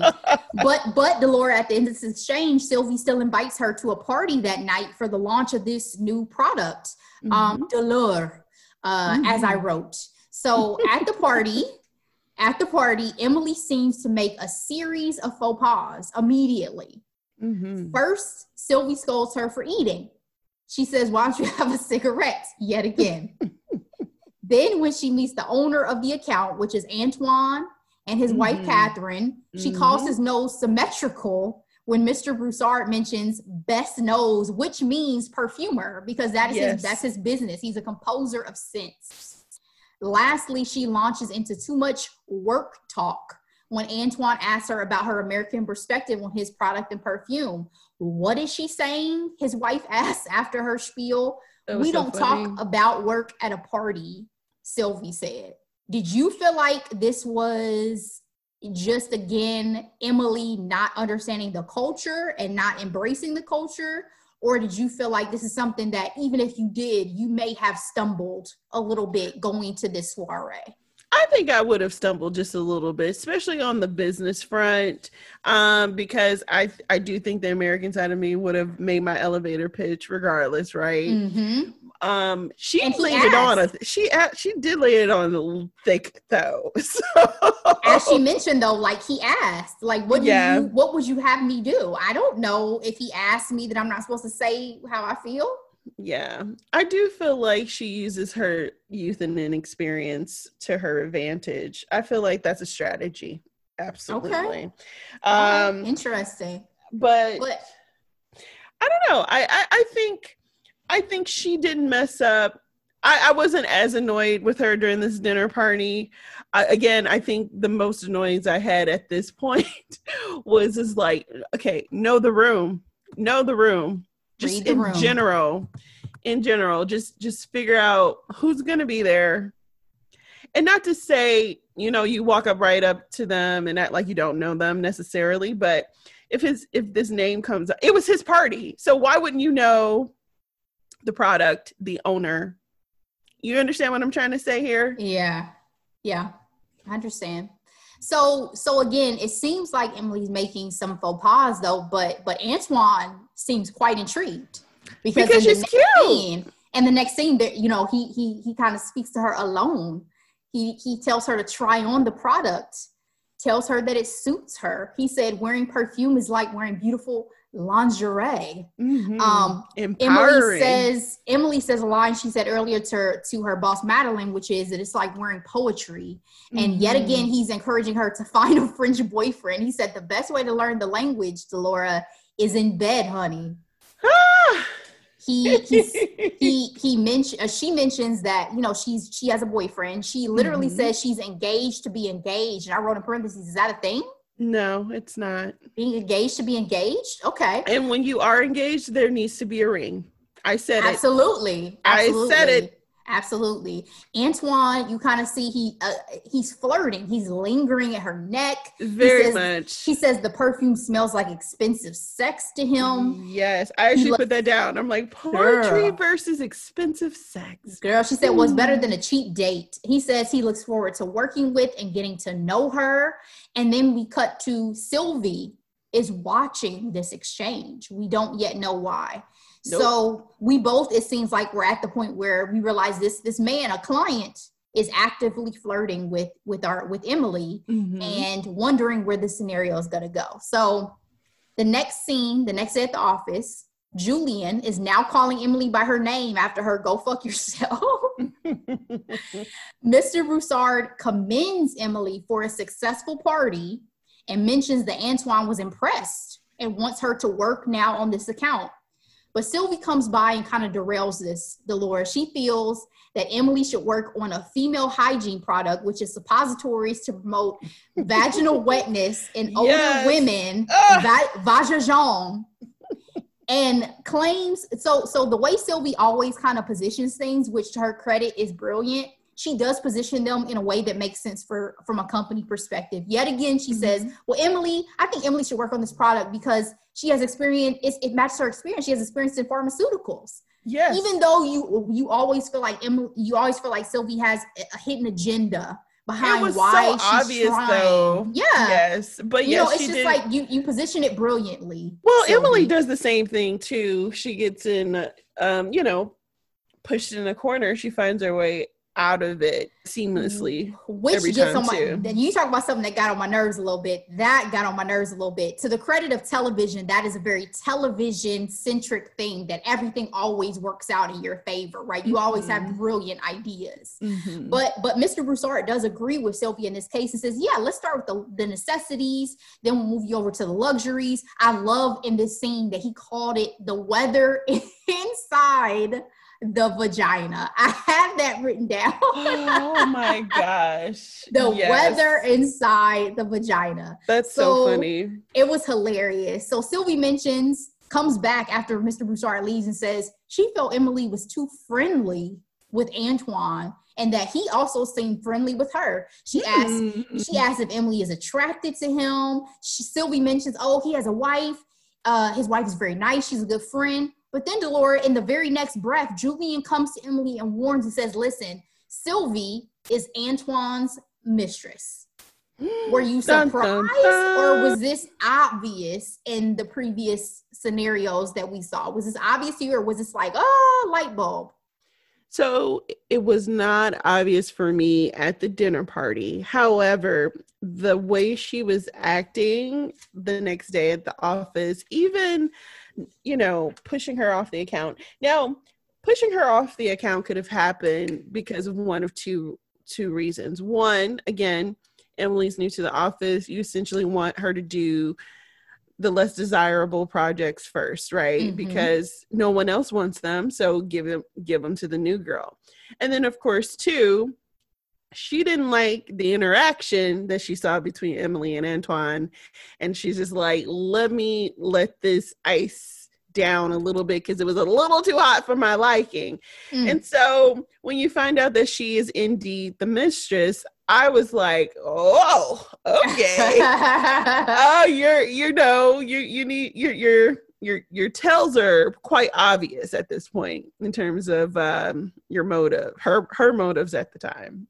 Ma'am, you're fucking a client. Like I had so many thoughts. That too. I had so many thoughts, right? I actually was more caught up on the fact that she was knowingly his mistress, Oh, absolutely. In terms of the dynamic. So obviously we can move on to the next scene, which is Emily went ahead and asked Mindy to go to dinner, and Mindy really breaks down mistress etiquette for her in terms of how people in France see it. So she tells her the situation is probably known and approved between Antoine, his wife, and Sylvie, and that it's more tolerated than discussed. So, to your point, obviously in America, usually we see it as adultery. We usually see it as a no-no. There could be violence. There could be craziness that ensues because of this. But they allude to the fact that in France, it is more understandable, not only understandable, but, really a societal, not expectation, but it's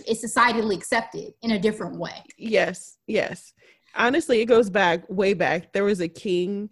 Actually, I forget the king, but anyway, there was a king. He fell in love with an older woman and she was the mistress, but she became a wife. It was like a whole thing. And honestly, I almost wonder if they were playing up to that, but she managed to be his number one focus, even after she got older and wasn't able to bear him any kids or something crazy like that. So do your thing, girl. There's a lot of stories over there that plays into that notion. And I feel like I had always kind of heard this about French culture, that, they don't have necessarily a problem with affairs, and, love is a little more fluid than in American culture in terms of the acceptance of some of those things. But again, but the way French people say pleasure just seems very naughty to me. I think that's intentional. I think that is quite intentional, right? Like sex, the way they played it in the show, sex seems like it is available at potentially all times, which I cannot say I'm even remotely mad about, but it's just like, oh man, y'all are at a different level of freedom than I necessarily would be in my marriage, right? But at this dinner that Emily goes to with Mindy, we get to still learn more about Mindy, which is that she came to Paris for business school under her father's direction at first. She called him the Zipper King of China. Yes. It was his dream for Mindy to take over the family business, but she decided to drop out of school Her dad cut her off financially, so that's why she's a nanny. So again, she is rich, which is to our sentiment earlier. She didn't look like she was just somebody's nanny, but she said she would much rather have her freedom instead of a predictable life. So did you feel like this was given a little bit of a taste of, you know, still a difference between Emily and Mindy? And how did you feel about, because I read a certain article that said, listen, Mindy should have been the main character of this show. Did you feel like as a viewer that Mindy, you know, at this point you're more wanting to hear more about Mindy, or are you still staying with Emily and kind of this story of Emily's adventures? Girl, yes. I want to know more about Mindy by a lot. And I don't know, shade, no shade, I don't care. I wanted to know more about Mindy at this point. So again, especially because the way they set it up when you first meet her, even in that first interaction, she's just like, oh yeah, that's, you know, I'm from Shanghai, but that's a long story. But my mom's Korean, and that's a long story. It's like, yeah, I want these stories, please. Thank you. So Mindy spinoff, please, is what it sounds like we're requesting. Or season 2. I don't know. Again, I'm only episode 1 through 5 so far. Yes. Okay, so at dinner, Emily, her steak isn't cooked enough for her taste. She wants it well done. And going back to the whole idea of that American arrogance, in the way, in my opinion, that she goes about her complaints makes the scene a little unbearable, right? She's like, well, I'll teach the French something about customer service. It's like, ma'am, as Mindy said, you're going to change a whole culture off of one steak. Yeah. But then, you know, guess who the chef is? It's Gabrielle. It's Gabrielle, rather, her sexy neighbor who she keeps accidentally coming to his apartment, and immediately she changes her tune. So next scene, Emily is anticipating her boyfriend's arrival in Paris. She's enjoying different foods.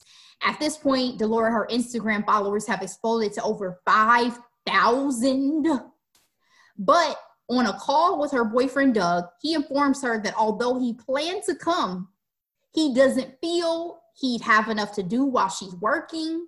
He doesn't know how to do long distance. He likes their life in Chicago. He thinks she should come home.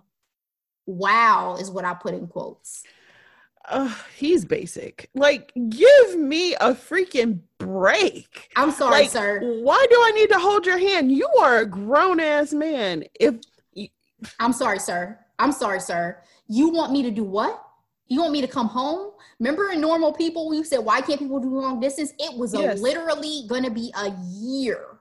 Max. And you're telling me that you could not put yourself on a plane? Even once? You didn't even try? For me, the person and that I'm you supposedly love, engaged to be engaged with you? It's insane. I mean, real talk, when I was in Paris for work, David came, and guess what? He walked the streets of Paris by himself and London, because I went to London too, because he's a grown man and he knows how to take care of himself in another, I mean, is it intimidating? Yes, because he doesn't know the language, right? But where's that American resiliency, right? That the exploratory side of our culture. I mean, it was weak as far as I'm concerned, that excuse. It was very disappointing, especially because, again, it's been set up now by Emily that the seriousness of the relationship seemed that there would have been more effort, right? Like they do break up in the scene. She says she's done waiting for him, but I just wrote, like, it just seemed so abrupt for the seriousness. I saw it coming from a mile away, though. Well, to the point of the show, it seems like she has so many dicks coming at her, that it would be hard for me to fathom that we're not gonna sample. So indulge that's where my head was. Indulge some of them, because Antoine, you know. Anyway. Oh yeah. So you don't really see Emily shedding any tears, but the weather seems to indicate her mood. It's raining in the next scene. The things you love about rom-coms, of course. Exactly. Gotta progress on. Well, this too shall pass, Emily. So back at work the next day, She realizes she's starting to work on the vagin product she's been given. She realizes that vagina in French is masculine when researching for the product that she was assigned. When she goes and asks Sylvie why, Sylvie says, and I quote, "Maybe because it's something a woman owns and a man possesses." Honey, this does not sit well with Emily, who then ends up creating a viral Instagram post. "The vagina is not male." How did you feel about this, Delora? Wow, I loved it. I loved it. I actually didn't know that for vagina, but I wasn't learning vagina in high school in French. But that was one thing that was always difficult for me, the whole like male female situation of that language. But the assignment of gender, and so it was which is why this episode is titled the way that it's titled, is because of this debate. But again, Darren Star, he loves going for shock value every once in a while, and this is definitely it. A little bit. So I loved it, and apparently this tweet goes viral. So I know you want to talk to that. Yeah, so that's why I was mentioning that the post that she creates goes viral. So much so that I was trying to get to the point where First Lady of France, I have it written in that First Lady of France, Brigitte Macron, retweets her. It's interesting because for those who aren't familiar, her backstory is that she's 24 years older than her husband. She sure is. And was his former teacher, right? Absolutely. So the scandalous nature potentially of this. It's very sexy. Yeah, it's like it makes a lot of sense that they would have that be the case. Before we got to that, I wouldn't want that for my son. I don't have a son, but it speaks to the culture, right? What we were speaking earlier with the wives and the mistress, and not being afraid to be with someone older than you too. Absolutely. And actually there's wisdom in that. Men, you don't always have to go younger. You can go older sometimes. I mean, clearly the president of France has no issues whatsoever with a woman with a little bit of experience. Before we got to that, I was just going to mention that Mr. Broussard is going to now leave the company due to that sale. So they're having like their last meal, and that's when that news really breaks, right? Because they're talking about Emily. Yet again, Sylvie's the one who seems like she's kind of against Emily, but this retweet by Brigitte Macron is sent to him by the client, who is thrilled by this, because just imagine the publicity that this client would have gotten off of something like that. I mean, that would have been absolutely huge. I always find it interesting because his characters, these women characters always, do things out of the norm that traditionally people would panic, but it always works out, right? Like, whereas television magic. Yes, whereas it's like someone would have gotten fired from that more, depending on how people would react to it. So I mean, it was definitely a gamble. It was definitely a gamble on her part. And I was just going to speak to right before that to the fact that, Emily had went and met up with Mindy, and that was the first time we kind of saw her expressing any form of real doubt.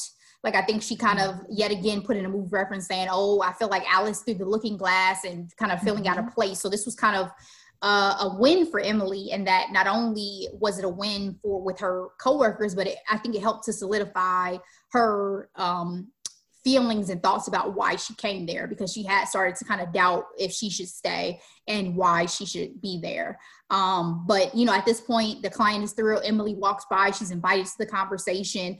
The episode ends basically with a cheers to Emily, as they call her their own vagin, which we saw earlier translates to young vagina. And again, I thought that was so strange. I wrote, how strange, but okay. Ageism yet again in the struggle with Sylvie, because why is she being referred to as the young vagina, right? Like, just so weird. So moving on to episode 3, titled Sexy or Sexist. This yet again starts with Emily running, but this time she's interrupted by a call from her boss, Madeline, in America. She tells Emily she's going to send the Paris office their Chicago corporate commandments to give them an idea of their best practices. I just kind of wrote down this to continue to be a note to cultural differences, not only in the fact that Madeline feels comfortable sending over corporate commandments, but also behind her, you see that a man is peeing in a public urinal. You see as she's going on her run continuously that there's women smoking instead of working out, smoking outside of a spinning class. So next scene, Emily's shower breaks.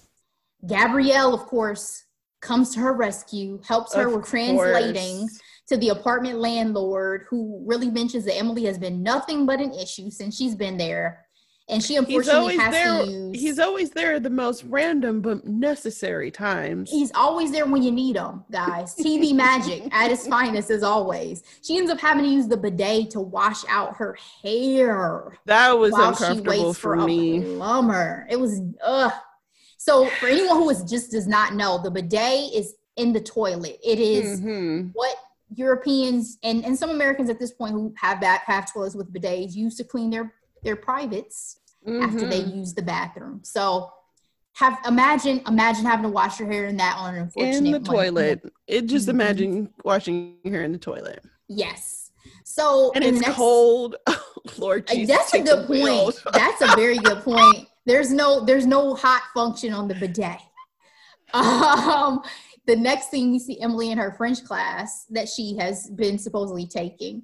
One thing that I loved in this episode was that at the end of class, Emily tries to basically bond with her teacher and ask her teacher to go for a drink. And she says, oh yeah, no problem. I charge 50 euros an hour outside of class though. And I just wrote down, that's too funny and true of trying to make random friends when you move somewhere new. Well, I thought it was hilarious because it's obvious that teacher has gotten this proposition many of times, and she was just like, honey, I'm on the clock, my time is precious. So if you really want to hang, drop the 50. It's gonna cost you. It's gonna cost you. Cash app the euros, please. Thank you.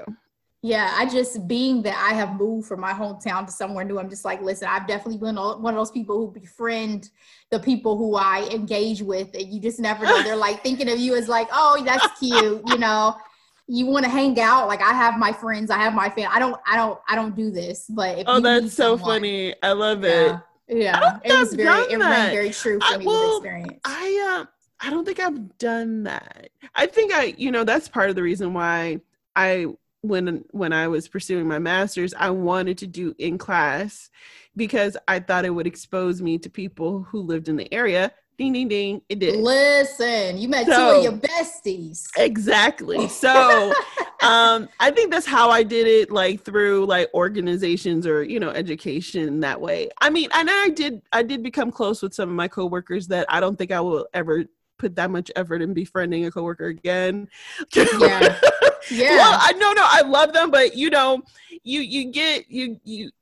just get some lessons learned. Like, do you need to be this close to everyone you work with? No. Yeah. And again, I think it's only a product of you move somewhere new and you don't know anybody, right? Because in my hometown, I was not necessarily friends, close friends with coworkers. I already have my friend group. I already have my family. When you move somewhere new, you have no social circle. And loneliness is very palpable when you move to a totally new environment, let alone a new country. So I can only imagine. But let's keep it 1,000. Emily has no problems making new friends here. Clearly, she's doing just fine. But she gets back to the office that day. Luke greets her with those lovely corporate commitments. He literally says, "You would like to destroy our French soul," before he storms off. We were at this point where we thought Emily was starting to, her coworkers starting to like her, accept her. This is definitely a setback. Nobody's approving. When you're from headquarters, you really don't make friends, right? Like it's almost like she's HR. It's almost like this is very much an HR move. And absolutely. That was unfortunate for her social life. But we see Sylvie, Julian, and Emily head to a commercial shoot for the perfume Delore, where we already know that she's been getting involved with. That's how she met Antoine, the client, all of that we spoke to earlier, who they end up meeting with. And Emily is just planning to come to this to grab social for content, but she ends up disapproving of the shoot and messaging as the model strips nude in front of her and has to kind of walk past some men. That's where the title falls in, Sexy or Sexist, because Antoine says, oh, it's her dream to be admired and desired by men. And Emily saying, well, but it's the male gaze. So, Ashley, I have a question for you. Absolutely. Is being naked in front of men a fantasy of yours? It depends on what setting we're talking about, right? Like, I think in this context, absolutely not. I think in this context, to her point, this is not something that I would see and I would think would be appropriate. But again, I am an American. So in this, yes. From this point of view, me and Emily were seeing eye to eye. Like there's yes. there's no other thing in my mind when I saw this that I was like, oh, this is cool. I was like, this is like why did you come up with this? And why has no one, do you not have any females on staff that either agree or again, is it just a French thing? So, and this is definitely where Sylvie's relationship with him to me clouded the judgment on this photo shoot, because I know no woman whose desires to be butt booty naked walking in front of men. That is such a man's idea of what women want. Like, what?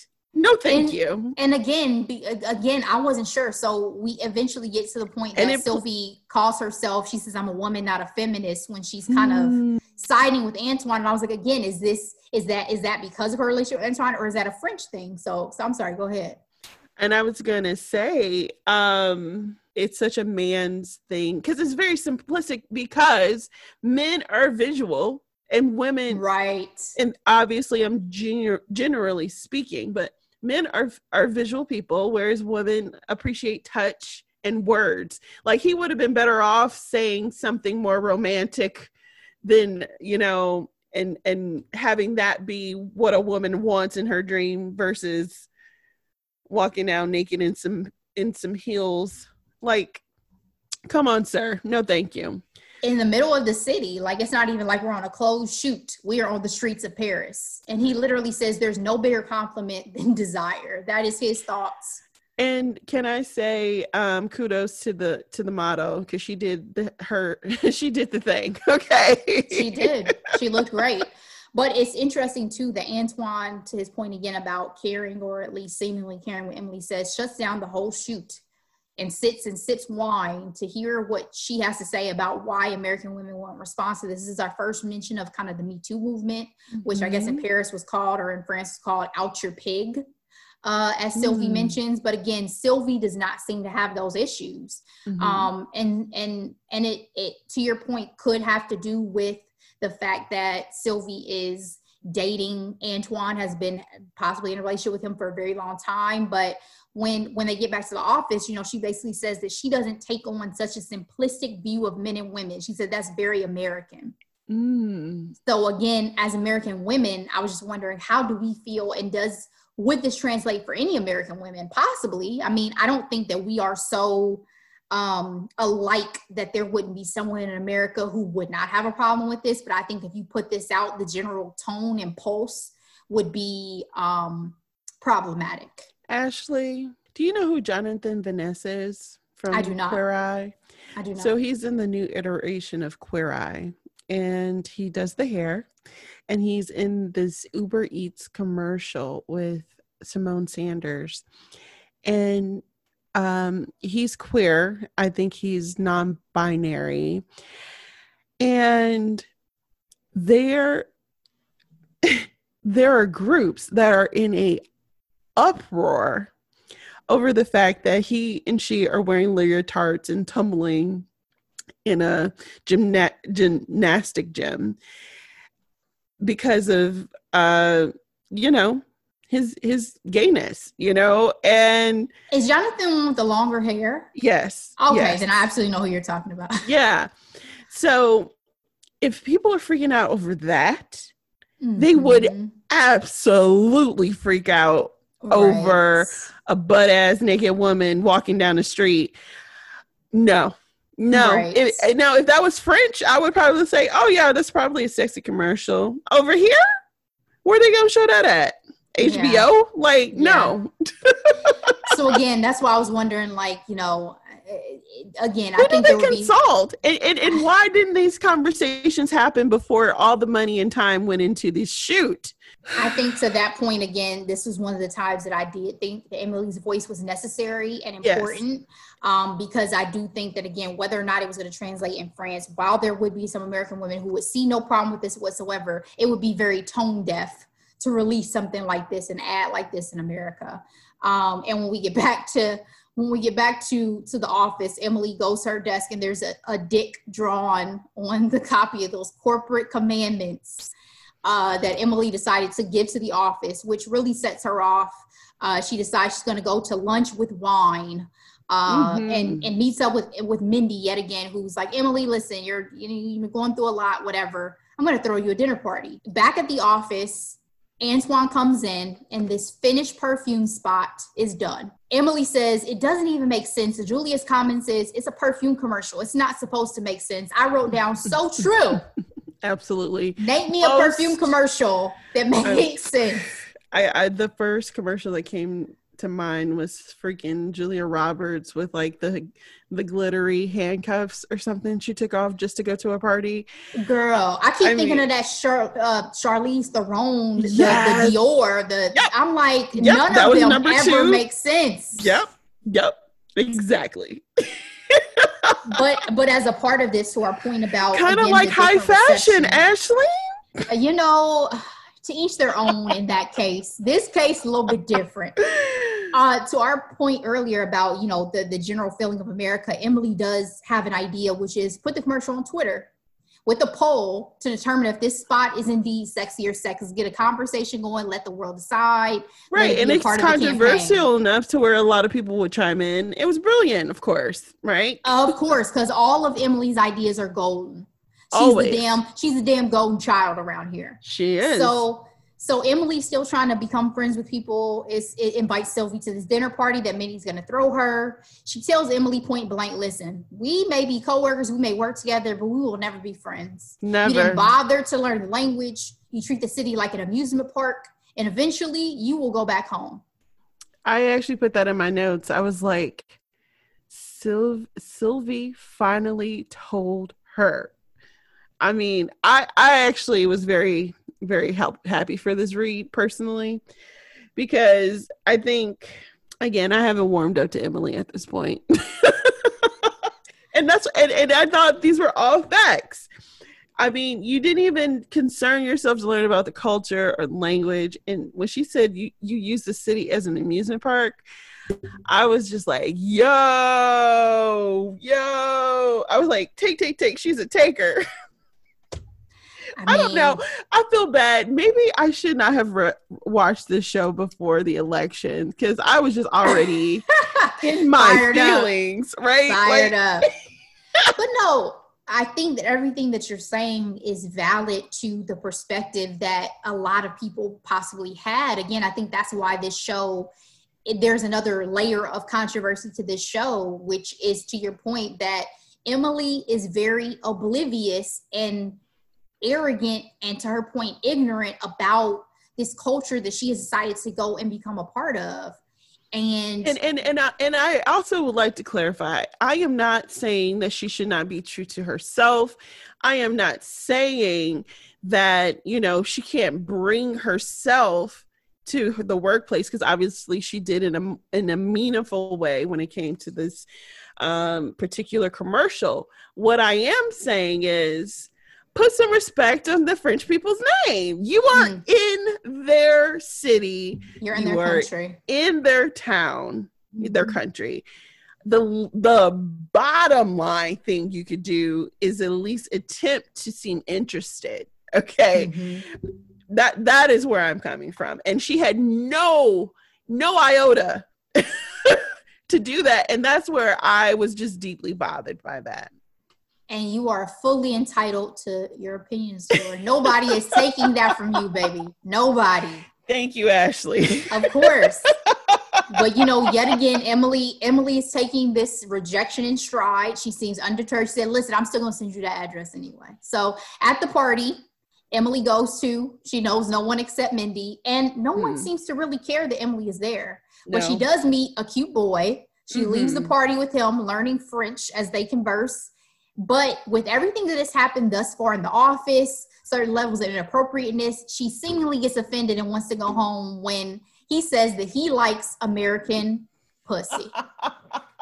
Point blank, period. I was like, I knew he was funky. I put that in my notes. Like, I felt it coming. He wasn't the one.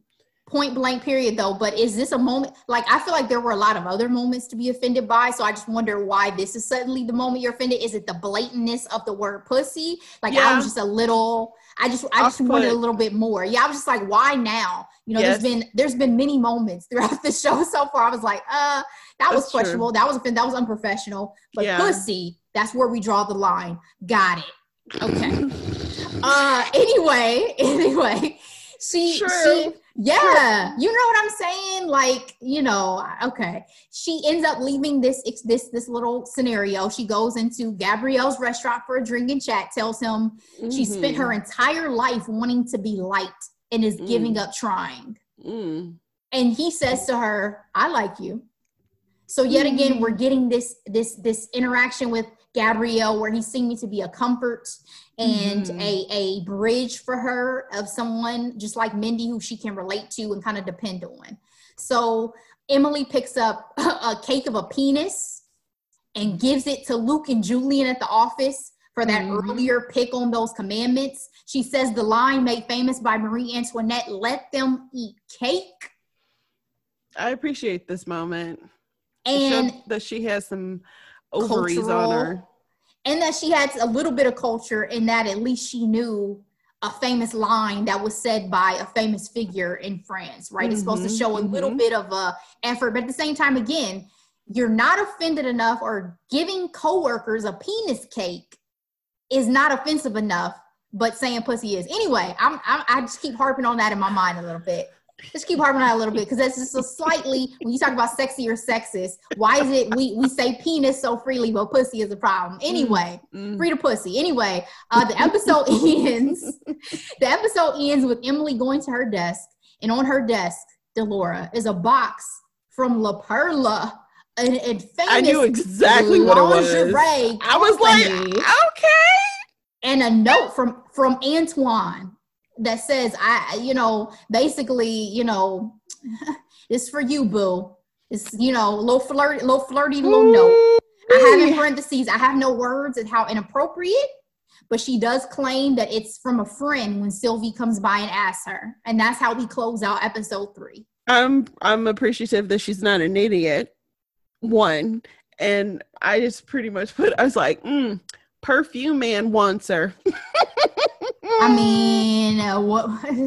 You get some lingerie on your desk, like, bro, you didn't even try to figure out my home address. You sent that right to the office and said, this is cool. This is appropriate. I was blown away because again, I feel like with her basicness, I feel like there's a level of generalities towards the French people and their culture too, which was offensive because I'm just like, this seems very like, French people are sexual and all French people are this, and basic aspects of their culture that I felt like, and I was just like, oh, they're really playing up this sex. Yeah. But all I was like, okay, La Perla. I got excited. I was like, ooh, what'd she get? I mean, it was cute though. Not gonna lie, it was some cute little lingerie. So we move on to episode 4. A kiss is just a kiss. This is the first episode I made note that Emily's not running to start it. She literally has stopped to smell the roses, which I think is supposed to be a symbol of her progression in terms of, not only her development, but also trying to stop and appreciate more of the French culture. But yet again, we see there are some language barriers. She tries to talk to kind of the owner of the rose shop. And this is where we meet Camille, who walks up, so helpful, so sweet. She yet again knows English, so that's very helpful, obviously, for Emily. She says she learned it from TV, gives Emily advice, kind of on sightseeing things to do. and invites her to an art gallery opening that night. I want to say really quick. Yeah. I was obsessed with these flowers, by the way. Those pink roses. Gorgeous. I actually put it down. I was like, roses, gorge. Yeah, they were, and they matched her outfit, right? Yes, that was one of the main points. Chef's kiss for sure. Yes, and to your kiss, Emily accidentally kisses Camille on the lips when she's leaving. Yes, but Camille doesn't seem to mind. So at first, I was wondering, where is this going? Like is she a lesbian? Exactly, and are we going to have a romance between the two of them? I wasn't sure yet. And also, as a part of this, Emily takes a picture with those beautiful roses, and she's now at over 10,000 Instagram followers. Wow. With these basic posts. Back at her never happened. Would never happen. Girl, you tell me you don't have no nothing that's endorsed you yet, nothing that pops you off and puts you on the map yet, but you're at 10,000 followers. I don't even search, oh, who's in Paris? let me follow her. Not. Absolutely not. Again, it seems very television magic. So back at her apartment, she suddenly is getting packages from home. Gabrielle, yet again, is her knight in shining armor, helps her with these heavy packages, takes them to her apartment. She clearly must really love peanut butter. This woman had peanut butter shipped all the way to freaking France. This is the first time we've seen mention of her ex in a while. She's saying, oh, she can live without him after she pulls out a picture, but she can't live without this damn peanut butter. I mean, in comfort food, you know, it is comforting. But I don't know anyone who loves peanut butter quite that much, but I'm not, I mean, teach their own. Only gym rats, really. Protein. I'm about to say, for why? For why? Protein. Got it. But because her peanut butter's messed up, yet again, we see a little, moment with Gabrielle. He fixes her an omelet at his apartment. Again, he's a chef, so I'm sure that omelet was banging. Bomb. And they talk about that lingerie gift from Antoine, and we kind of figure out that what Emily's feelings were about it, which was, it's uncomfortable. She tells him why that situation is really messy. Yeah. And also thought it was a little weird that Gabrielle doesn't wash his pans. He's a chef. Oh, I don't. He's a chef. You don't watch you don't watch iron skillets. So is that the only reason why? Because it was iron? Oh, I don't know, but it's cast iron. Thank you.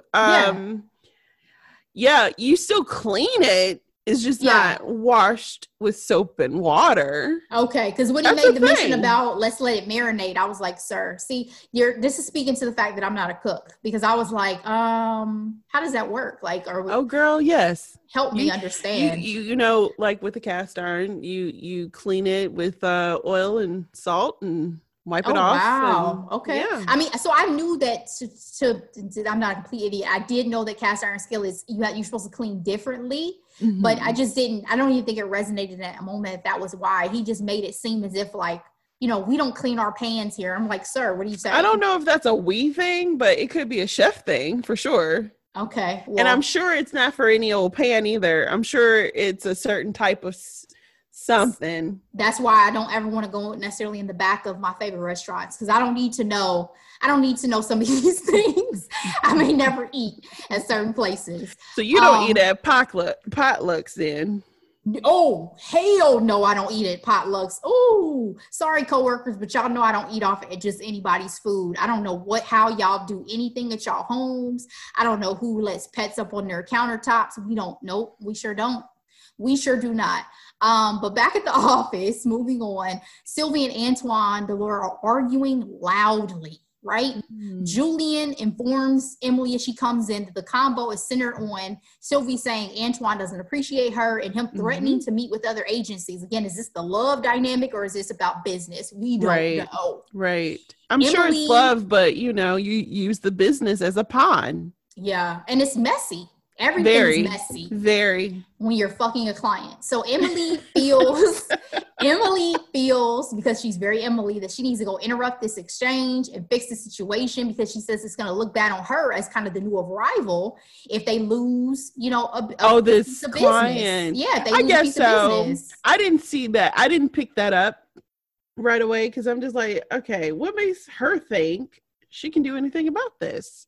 You know? It's, again, is it arrogance or is it calculating? Is it smart? But she does come in, she does help the situation by mentioning. So when she mentioned earlier that there was someone that she could meet, a hotel group owner, Emily somehow forms that in her head immediately and says, oh, this hotel, I'm going to meet this hotel group owner, Randy Zimmer. Yeah. And basically you can create a signature fragrance for his hotels. So again, it's yet another brilliant idea that Emily comes up with on the spot. She gives Sylvie credit for it. Also gives her those beautiful roses that you love, Delora. Mm-hmm. But after the meeting, it does help Antoine. But after the meeting, Sylvie is not happy. She tosses the roses back on her desk. Mm-hmm. She asks yet again about that lingerie, which now Emily's claiming is from Gabrielle, a friend. So Emily again is still trying with the relationship with Sylvie, but at this point, she's not making much headway. And can we talk really quick about this idea? Like, have you been to a hotel where you're like, oh, this is their signature There's a signature fragrance? Yeah. It seems so random. I have, but I can't say that I thought it was a bad idea. Like, I thought about it as I do really love, like, I'm very much a sense of smell person. Mm-hmm. So if I were to go to a hotel that had a signature fragrance, in my mind, that would be pretty dope, especially if it's something I love. Yeah, I mean, I don't know if I told you this or you saw my social media. I have always been on the search for the perfect pillow. Oh, okay. And I just have the hardest time with pillows. And I do not have a particularly large head. And I say that with confidence, okay? But I just could not find a pillow that worked. And what I did was I bought a pillow from a hotel that I thoroughly enjoy. I bought a Weston pillow. They have this brand, this label called Heavenly. So they have a Heavenly pillow. They even have Heavenly mattresses. So you can buy whole bed sheets, pillows under this label, but the product is so amazing. And I bought it like 2 months ago, and I have been very happy ever since. Like, I was so bad with pillows, like I needed 3 pillows to go to sleep. Like, that's what I needed. And with my Heavenly pillow, I am very happy. So I guess I'm just not familiar with that concept, and I appreciate the ingenuity of it. I just thought, this is really random, but okay. Well, again, to your point, I think when Emily pitched it, it was supposed to be kind of out of the box, which, again, Emily has these gems, whether or not us as audience members think it's a good idea. I think it's very valid discussion. This one I thought was interesting, more so than when we get to the bed idea in particular, which we'll talk about on episode 5. Mm-hmm. I was just like, again, I think that would be pretty dope because when I come into my house, I know how I want my house to smell. I'm very intentional on that. Mm-hmm. So if I walk into a hotel and there's a certain scent and I love that scent, would that make me I would love it. You know what I mean? It would be it would be a luxury or a signature of that place. So yeah, I think that that to your point, it is interesting to think about some of these ideas she pitches though. But just moving on, so Luke and Julian at this point take Emily to lunch because again, it seems like Emily is potentially in the middle of the situation with Antoine and Sylvie. And so they're basically saying like, Emily, listen, you're the one who's creating drama. I actually labeled this the know your place lunch. Yeah. Like Luke says to her, it's one thing to cheat on your wife with your mistress. It's another thing to cheat on your mistress with a young American. Now, here's the deal. Did they know the lingerie came from him? They're assuming, like, in this conversation, they're kind of saying, like, regardless of who you're saying this is from, if this does so happen to be from Antoine, like, be careful. Like, that's the whole sentiment. What Cardi said, be careful. Okay. Exactly. And they also give her a little more familiarity with how Antoine and Sylvie's relationship started, which is that he pursued her, right? Yes. So, to their point, they're just trying to warn Emily at this point, like, this situation is messy. Not that Emily doesn't know that, but that you need to tread lightly. So I mean, when she inserted herself in that argument, I really didn't feel comfortable with that, considering we all know where the panties are from. You know what I mean? So for me, it's not even just that. It's about knowing your role. Because again, Emily, you're not coming in. You're not the head honcho. You're coming in because you were a part of the acquisition. You're coming in to supposed to give this American perspective, but Sylvia is still your boss. So it's almost, exactly. It could be considered disrespectful for you to break in the midst of a meeting that she's having. And that's what my thoughts were, regardless of their personal relationship or not, or But again, there's been so many inappropriate moments in this show on a professional level so far that, very true. You know what I mean? If your boss has nicknamed you a hick and is talking shit, then I guess it's all fair game. You know what I mean? It seemed like it may all be fair game. We ain't keeping it that professional. That's very true. Yeah. So the next scene, Emily and Mindy go to this art gallery event of comedies. Mindy encourages Emily to have that affair with Antoine. She says, you haven't done Paris right until you've had one wildly inappropriate affair. Tells Emily she'll never get Sylvie to like her. So, why keep trying? I think there is... I do think there is something about our culture. Is it American culture when it comes to women to, wanting to be liked? But I mean, you're there to work. You're not there to make friends. If you happen to make friends, then so be it. But I thought that was some good advice personally. I mean, again, Emily earlier mentioned that her goal in life was to have people like her. So it's a part of her nature. That seems like she is on this mission for better or for worse, for her sake and her sanity. I agree. I'm not a type of person where, if it doesn't seem like it's working out, that I would keep trying. I think you can maintain a good professional relationship, but we don't have to be friends. Sylvia is your boss. You're there to do your job. Let's get this job done. And it's another thing too, like I was mentioning previously, like, you have to earn your spot. You kind of can't just waltz in and expect to be completely adored. I just think that's an unrealistic expectation. Right. I would agree.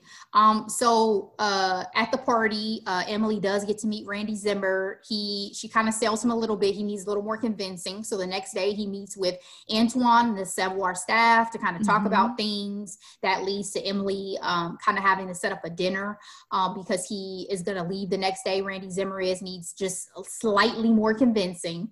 I just had a aha moment. Okay. Sylvie is definitely giving me Devil Wears Prada. Absolutely. Shout out to Johnny, who loves this show because it reminded him of the Devil Wears Prada off jump. This is not a show I would have ever thought Johnny, my black male best friend, would have ever enjoyed, but he did. And I agree with you. She was obviously not as bad as Miranda Priestley, but she had that coldness. I mean, because in this particular situation with having her book this dinner, this was like the equivalent of something Harry Potter books. Yes, adventure. That is I'm visualizing that scene right now. She was like, I want my kids on the train or plane or whatever with these unreleased books. It was an unpublished Harry Potter manuscript from the Devil Wears Prada. An impossible task. Yes. Absolutely. But thankfully for Emily, the stakes did not feel quite as high as they did in the Devil Wears Prada, but I thought that's a beautiful comparison, Delora. Thank you for that, for sure. Because she sends her an impossible task to get a reservation at a restaurant that nobody is able to. But it plays out in her favor, right? Because while she accidentally gets the dates wrong, she's able to maneuver her relationship with Gabrielle. Very, very basic, by the way. She failed to realize that in Europe, they do the dates opposite than we do, know. And she blames it on the restaurant. She says, you did this on purpose. Nope. But again, it works out in her favor that Gabrielle saves the day. He has 30 minutes left before his restaurant closes, and he's able to take them for a table, and the food is absolutely amazing. And marketing is one hell of a thing, because the way they were able to spin it, we'll eat here in November, but today we get a chance to eat up and rising chef and, you know, try his meat. It was very like, marketing is something else. I can say that for sure. I definitely wrote down that Emily's spin in this moment was brilliant, right? Yeah. Because she's one of those people who was able to not just turn lemons into lemonade, but she makes you feel good about it. She said, I have good news and I have great news, right? Like, it's not like, oh, sorry, which I think is a valuable lesson for most people, really, is, you know, it's not just her optimism, but it's just really figuring out the best ways to maneuver not necessarily ideal situations. So this is one time I really enjoyed her positivity. I'm definitely a realist. Mm-hmm. So, you would have broken down like, listen, sorry. I believe in giving bad news because I'm just like, just rip the Band-Aid and just tell me the truth. You know what I mean? Yeah. So it to me in that moment, I did appreciate it because I'm like, oh, you know, I can learn from something like this. Like, just absolutely just try to see this. I mean, I am overall a very positive person, but you know, silver lining. Find the silver lining a little bit more often than not. How about that? For sure. And this is actually because of the fact this works out. This is the first time that we see Sylvie really praising Emily for doing a good job, and even invites her for drinks after dinner. But she encourages her. She's like, you can come with us, but you know, I think you should go back and deal with your boy, Gabrielle, which Emily decides to do. She goes back, she kisses him passionately. I mean, without asking, she kind of without any prerequisite, goes and kisses that man.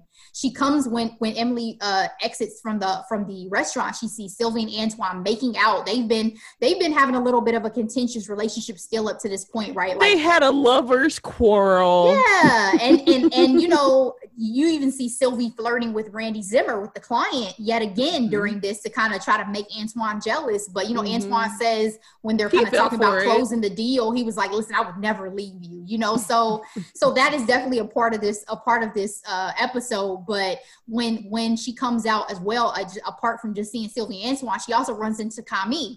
And guess what? Camille is there because she's there to see her boyfriend. And guess who her damn boyfriend is? Who is it? Gabrielle. Dun, dun, dun. Awkward is what I wrote in caps. I was like, oh, they're a gorgeous couple. Duh. Yeah. I mean, truly, right? Like, and I think what's so disheartening for me in this scene too is like, I ship, as we've talked about in previous episodes, relationships hard. So while I was hoping that maybe Gabrielle was going to turn into a valid love interest for Emily, this is at the point where it's like, I'm dead to that in my heart, because Camille seems so nice and sweet that like for you to still try to pursue her man. Yeah, I don't want to give anything away. For you to still try to pursue her man at this point in time is messed up in my mind. So at this point, it's like, oh, well, that's dead. You know, well, like, sorry. If you think about it, where we are with Emily's potential lovers, they're all taken. I mean, Antoine is double taken, like, you know? Yeah, but you got his wife that, you know, she seems cool and open with, you know, the extramarital situations. But who wants to be bothered with their boss's lover? But what I'm saying is I'm telling you, his interaction with Emily it's pretty sexy. So, I mean, it's legit. It's real. Yeah. So I just feel like, who is somebody else gonna show up? Because at this point, everybody taken.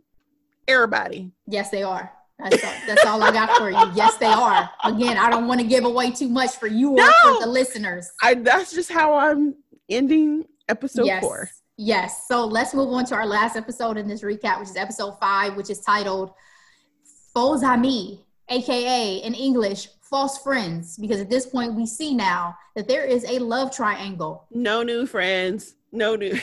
Get it, Drake. Get it.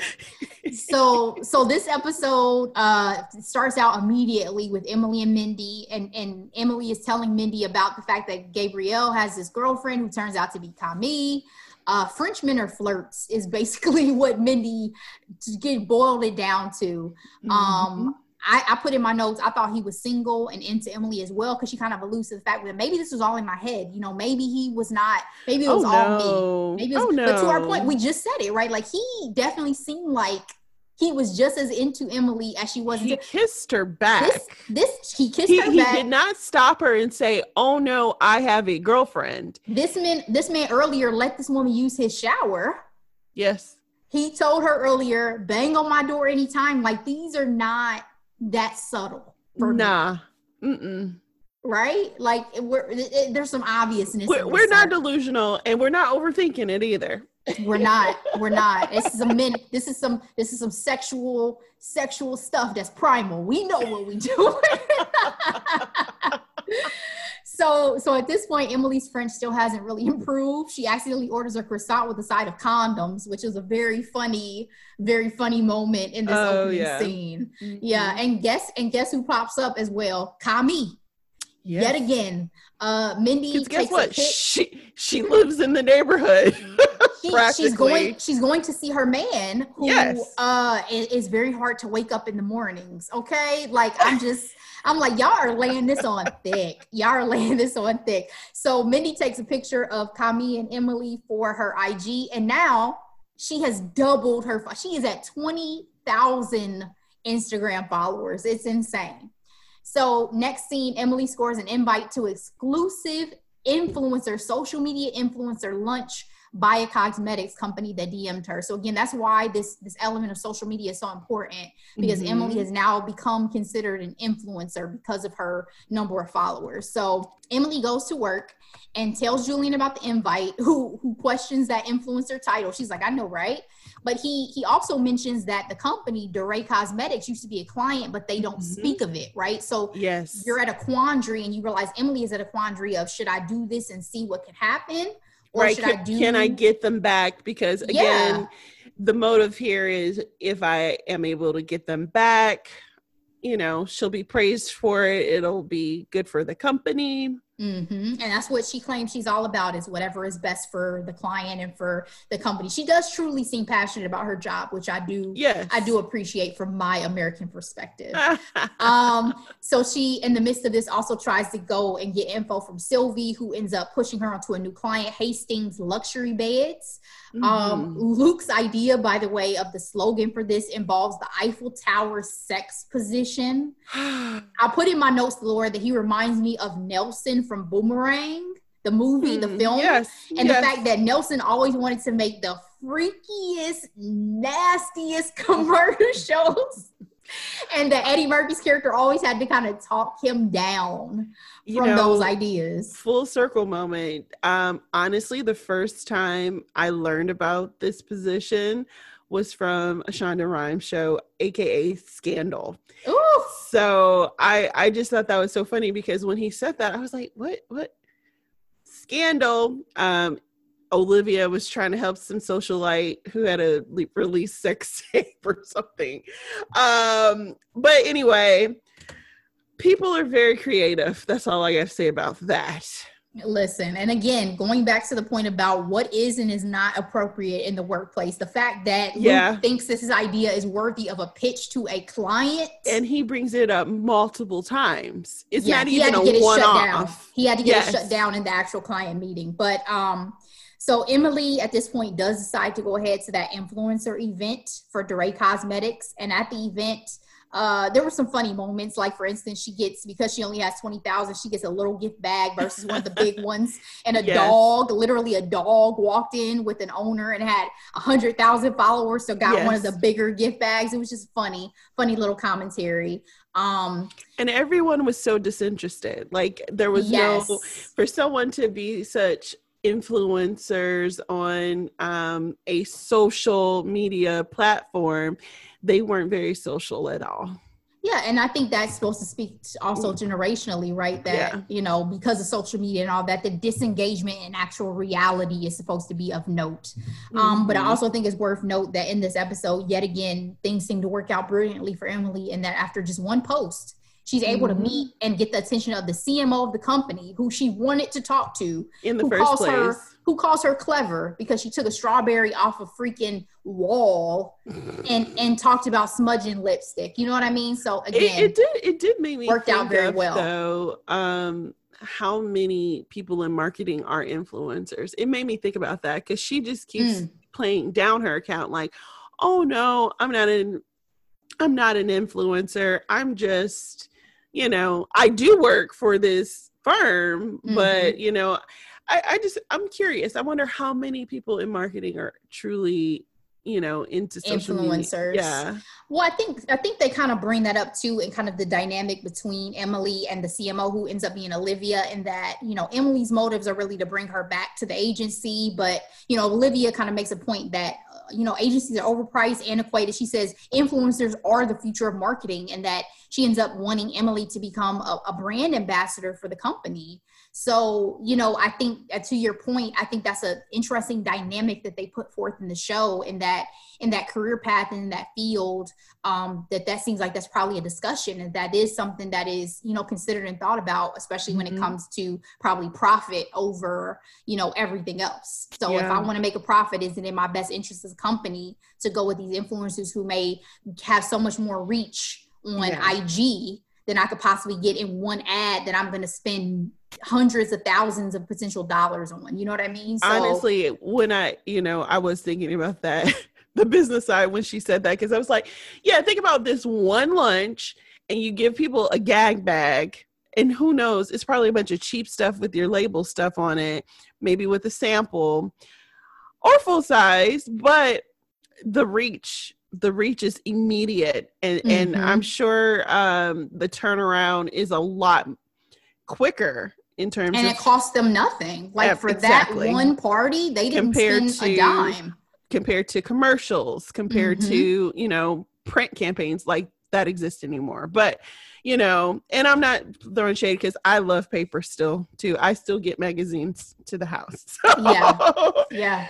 I mean, it's just an interesting caveat in the nature of kind of business and where certain things are headed, for sure. To move along a little bit, just for the sake of time, we do end up where Camille, Gabrielle, and Emily kind of go out on a night on the town. We do get the sense at the end of the night that, you know, the chemistry that we thought was there between Emily and Gabrielle was really there. And that was not just a figment of Emily's imagination. And Emily gets another win at work, because with the Hastings account, the Hastings luxury beds, the initial pitch that was presented by Sylvie is not really loved by the client, but Emily puts one out about, you know, shooting in Hastings beds in Instagrammable spots around the city and inviting people to come sleep with us. So yet again, she has this golden idea that a client loves, and that basically saves not only the account, but also Emily's Instagram, because Sylvie gets upset that Emily basically gave DeRay Cosmetics promotion for free, and initially tells Emily, shut this account down. How dare you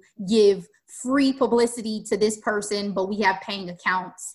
But I didn't appreciate that though at all. Because again, you wonder, is it business or is it personal? And it always seems like with Sylvia, it comes back to a personal issue that she can disguise. And we never find out up until this point what was the reason for the, you know, deterioration of that relationship.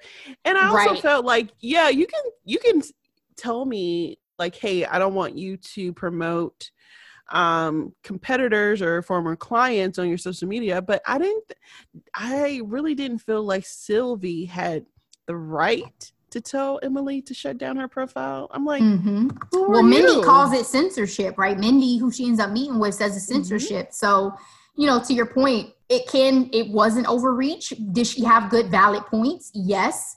But, you know, that's a dynamic again in the workplace, especially in the age of social media, as to how much influence an employer can have over an employee. And especially because this is not something Emily did for work purposes. She just in this capacity happened to use it for a former client because she decided to go to this party. So, why should she have to use her personal Instagram account for work purposes? But True. Not to say what Sylvie said did not make sense, especially from this perspective. It's not a good look. And as a professional, you do have to keep those things in mind. So, but again, it ends up working out in Emily's favor because she goes out on one last hurrah with Mindy in the city. Hastings ends up loving one spot they go to. So she gets to keep her Instagram account. Hooray. And really gets to be an influencer, continue to be influencer with her Emily in Paris account.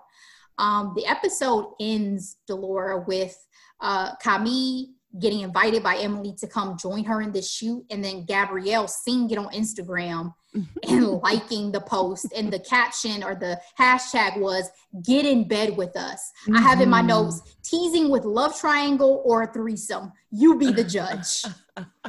I don't think it's that, although I think he likes it very much. Very much. It's getting really messy at this point because, again, the only viable love connection she has was Gabrielle at one point, but I don't know how that's gonna untangle. And again, I only watched it up until this point, so I am looking forward to seeing how the rest of the season's gonna pan out. I do feel like I was able to tolerate Emily a little bit more as the season went on. Like she became a little bit more palpable for me, or palatable. So I don't know. It's interesting, and I do love Camille. She seems so sweet. Yeah, she is very sweet. So this was episode. I really quick. I just want to say I absolutely love that art installation they went to with Starry Night. Van Gogh. I want to go. I would have loved that. That's amazing. It amazing. Definitely looked dope. That was episodes 1 through 5. Is just what I was going to mention, and we'll do 6 through 10 next week. I hope you guys have enjoyed the series and give us any feedback you have on your experience thus far with it. To your point, Delora, I definitely feel like, Emily's journey, as I said from the very beginning, I enjoyed it. Where there are points where I wondered or I questioned the scenarios. I never got super, super deep, but, I enjoyed it. So I hope our listeners are enjoying it so far as well. Yes. Do you want to move on to your hidden gems for this week? Yes. So it's time for hidden gems. So this week, my hidden gems are up first, Blood of Zeus. It is an anime cartoon series on Netflix. It just came out last week. It follows Greek mythology, which I am obsessed with. Zeus and all the other Greek gods. And of course, there's a demigod that you follow. And it's pretty well done.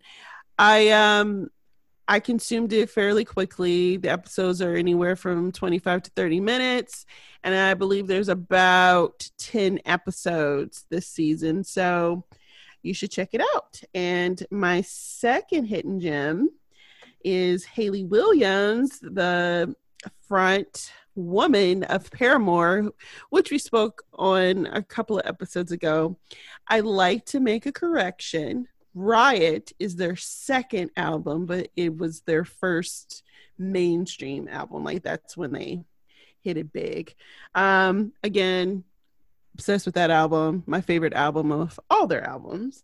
But she is now solo with her debut album called Petals for Armor.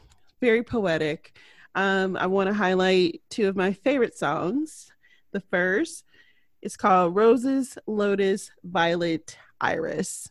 Very moody, very slow, absolutely beautiful. My daughter loves it. She's a toddler. I also love My Friends, or is My Friend. And there's a break in the middle of that song that's amazing. Here for it.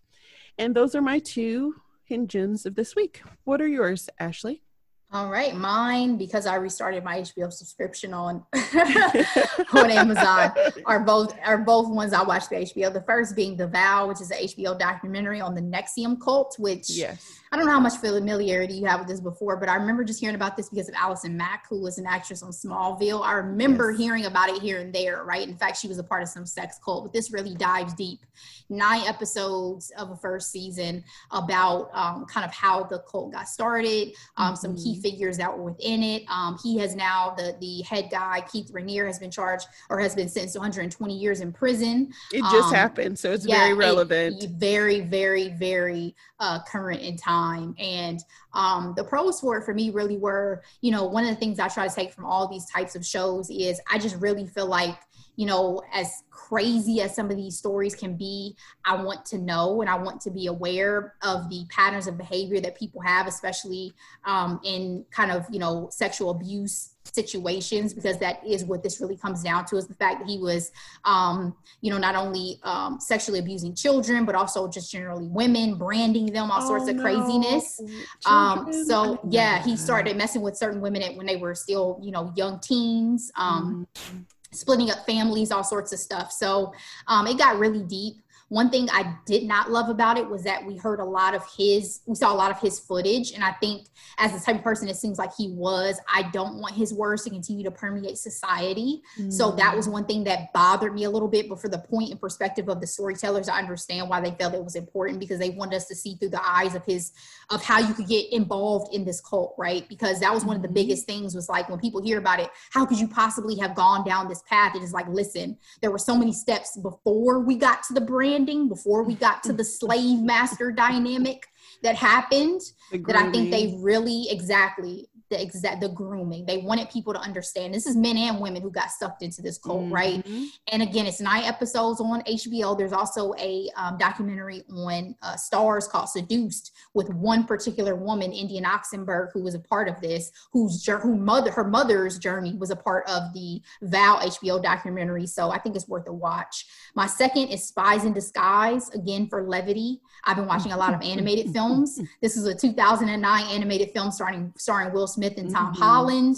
You enjoyed it? Yes. Will Smith was a secret agent who got turned into a pigeon. It was very funny, very cute, very light. I think the messaging was lovely, with kind of very a non-violent angle to it. So, again, I enjoyed it. It was very much to my point of bubblegum television. I love an animated film. So, if you want a little levity, check out Spies in Disguise. And those are my 2 hidden gems for this week. Yay! Thank you all so much for listening to us again this week. If you could follow us on Instagram or Twitter, we're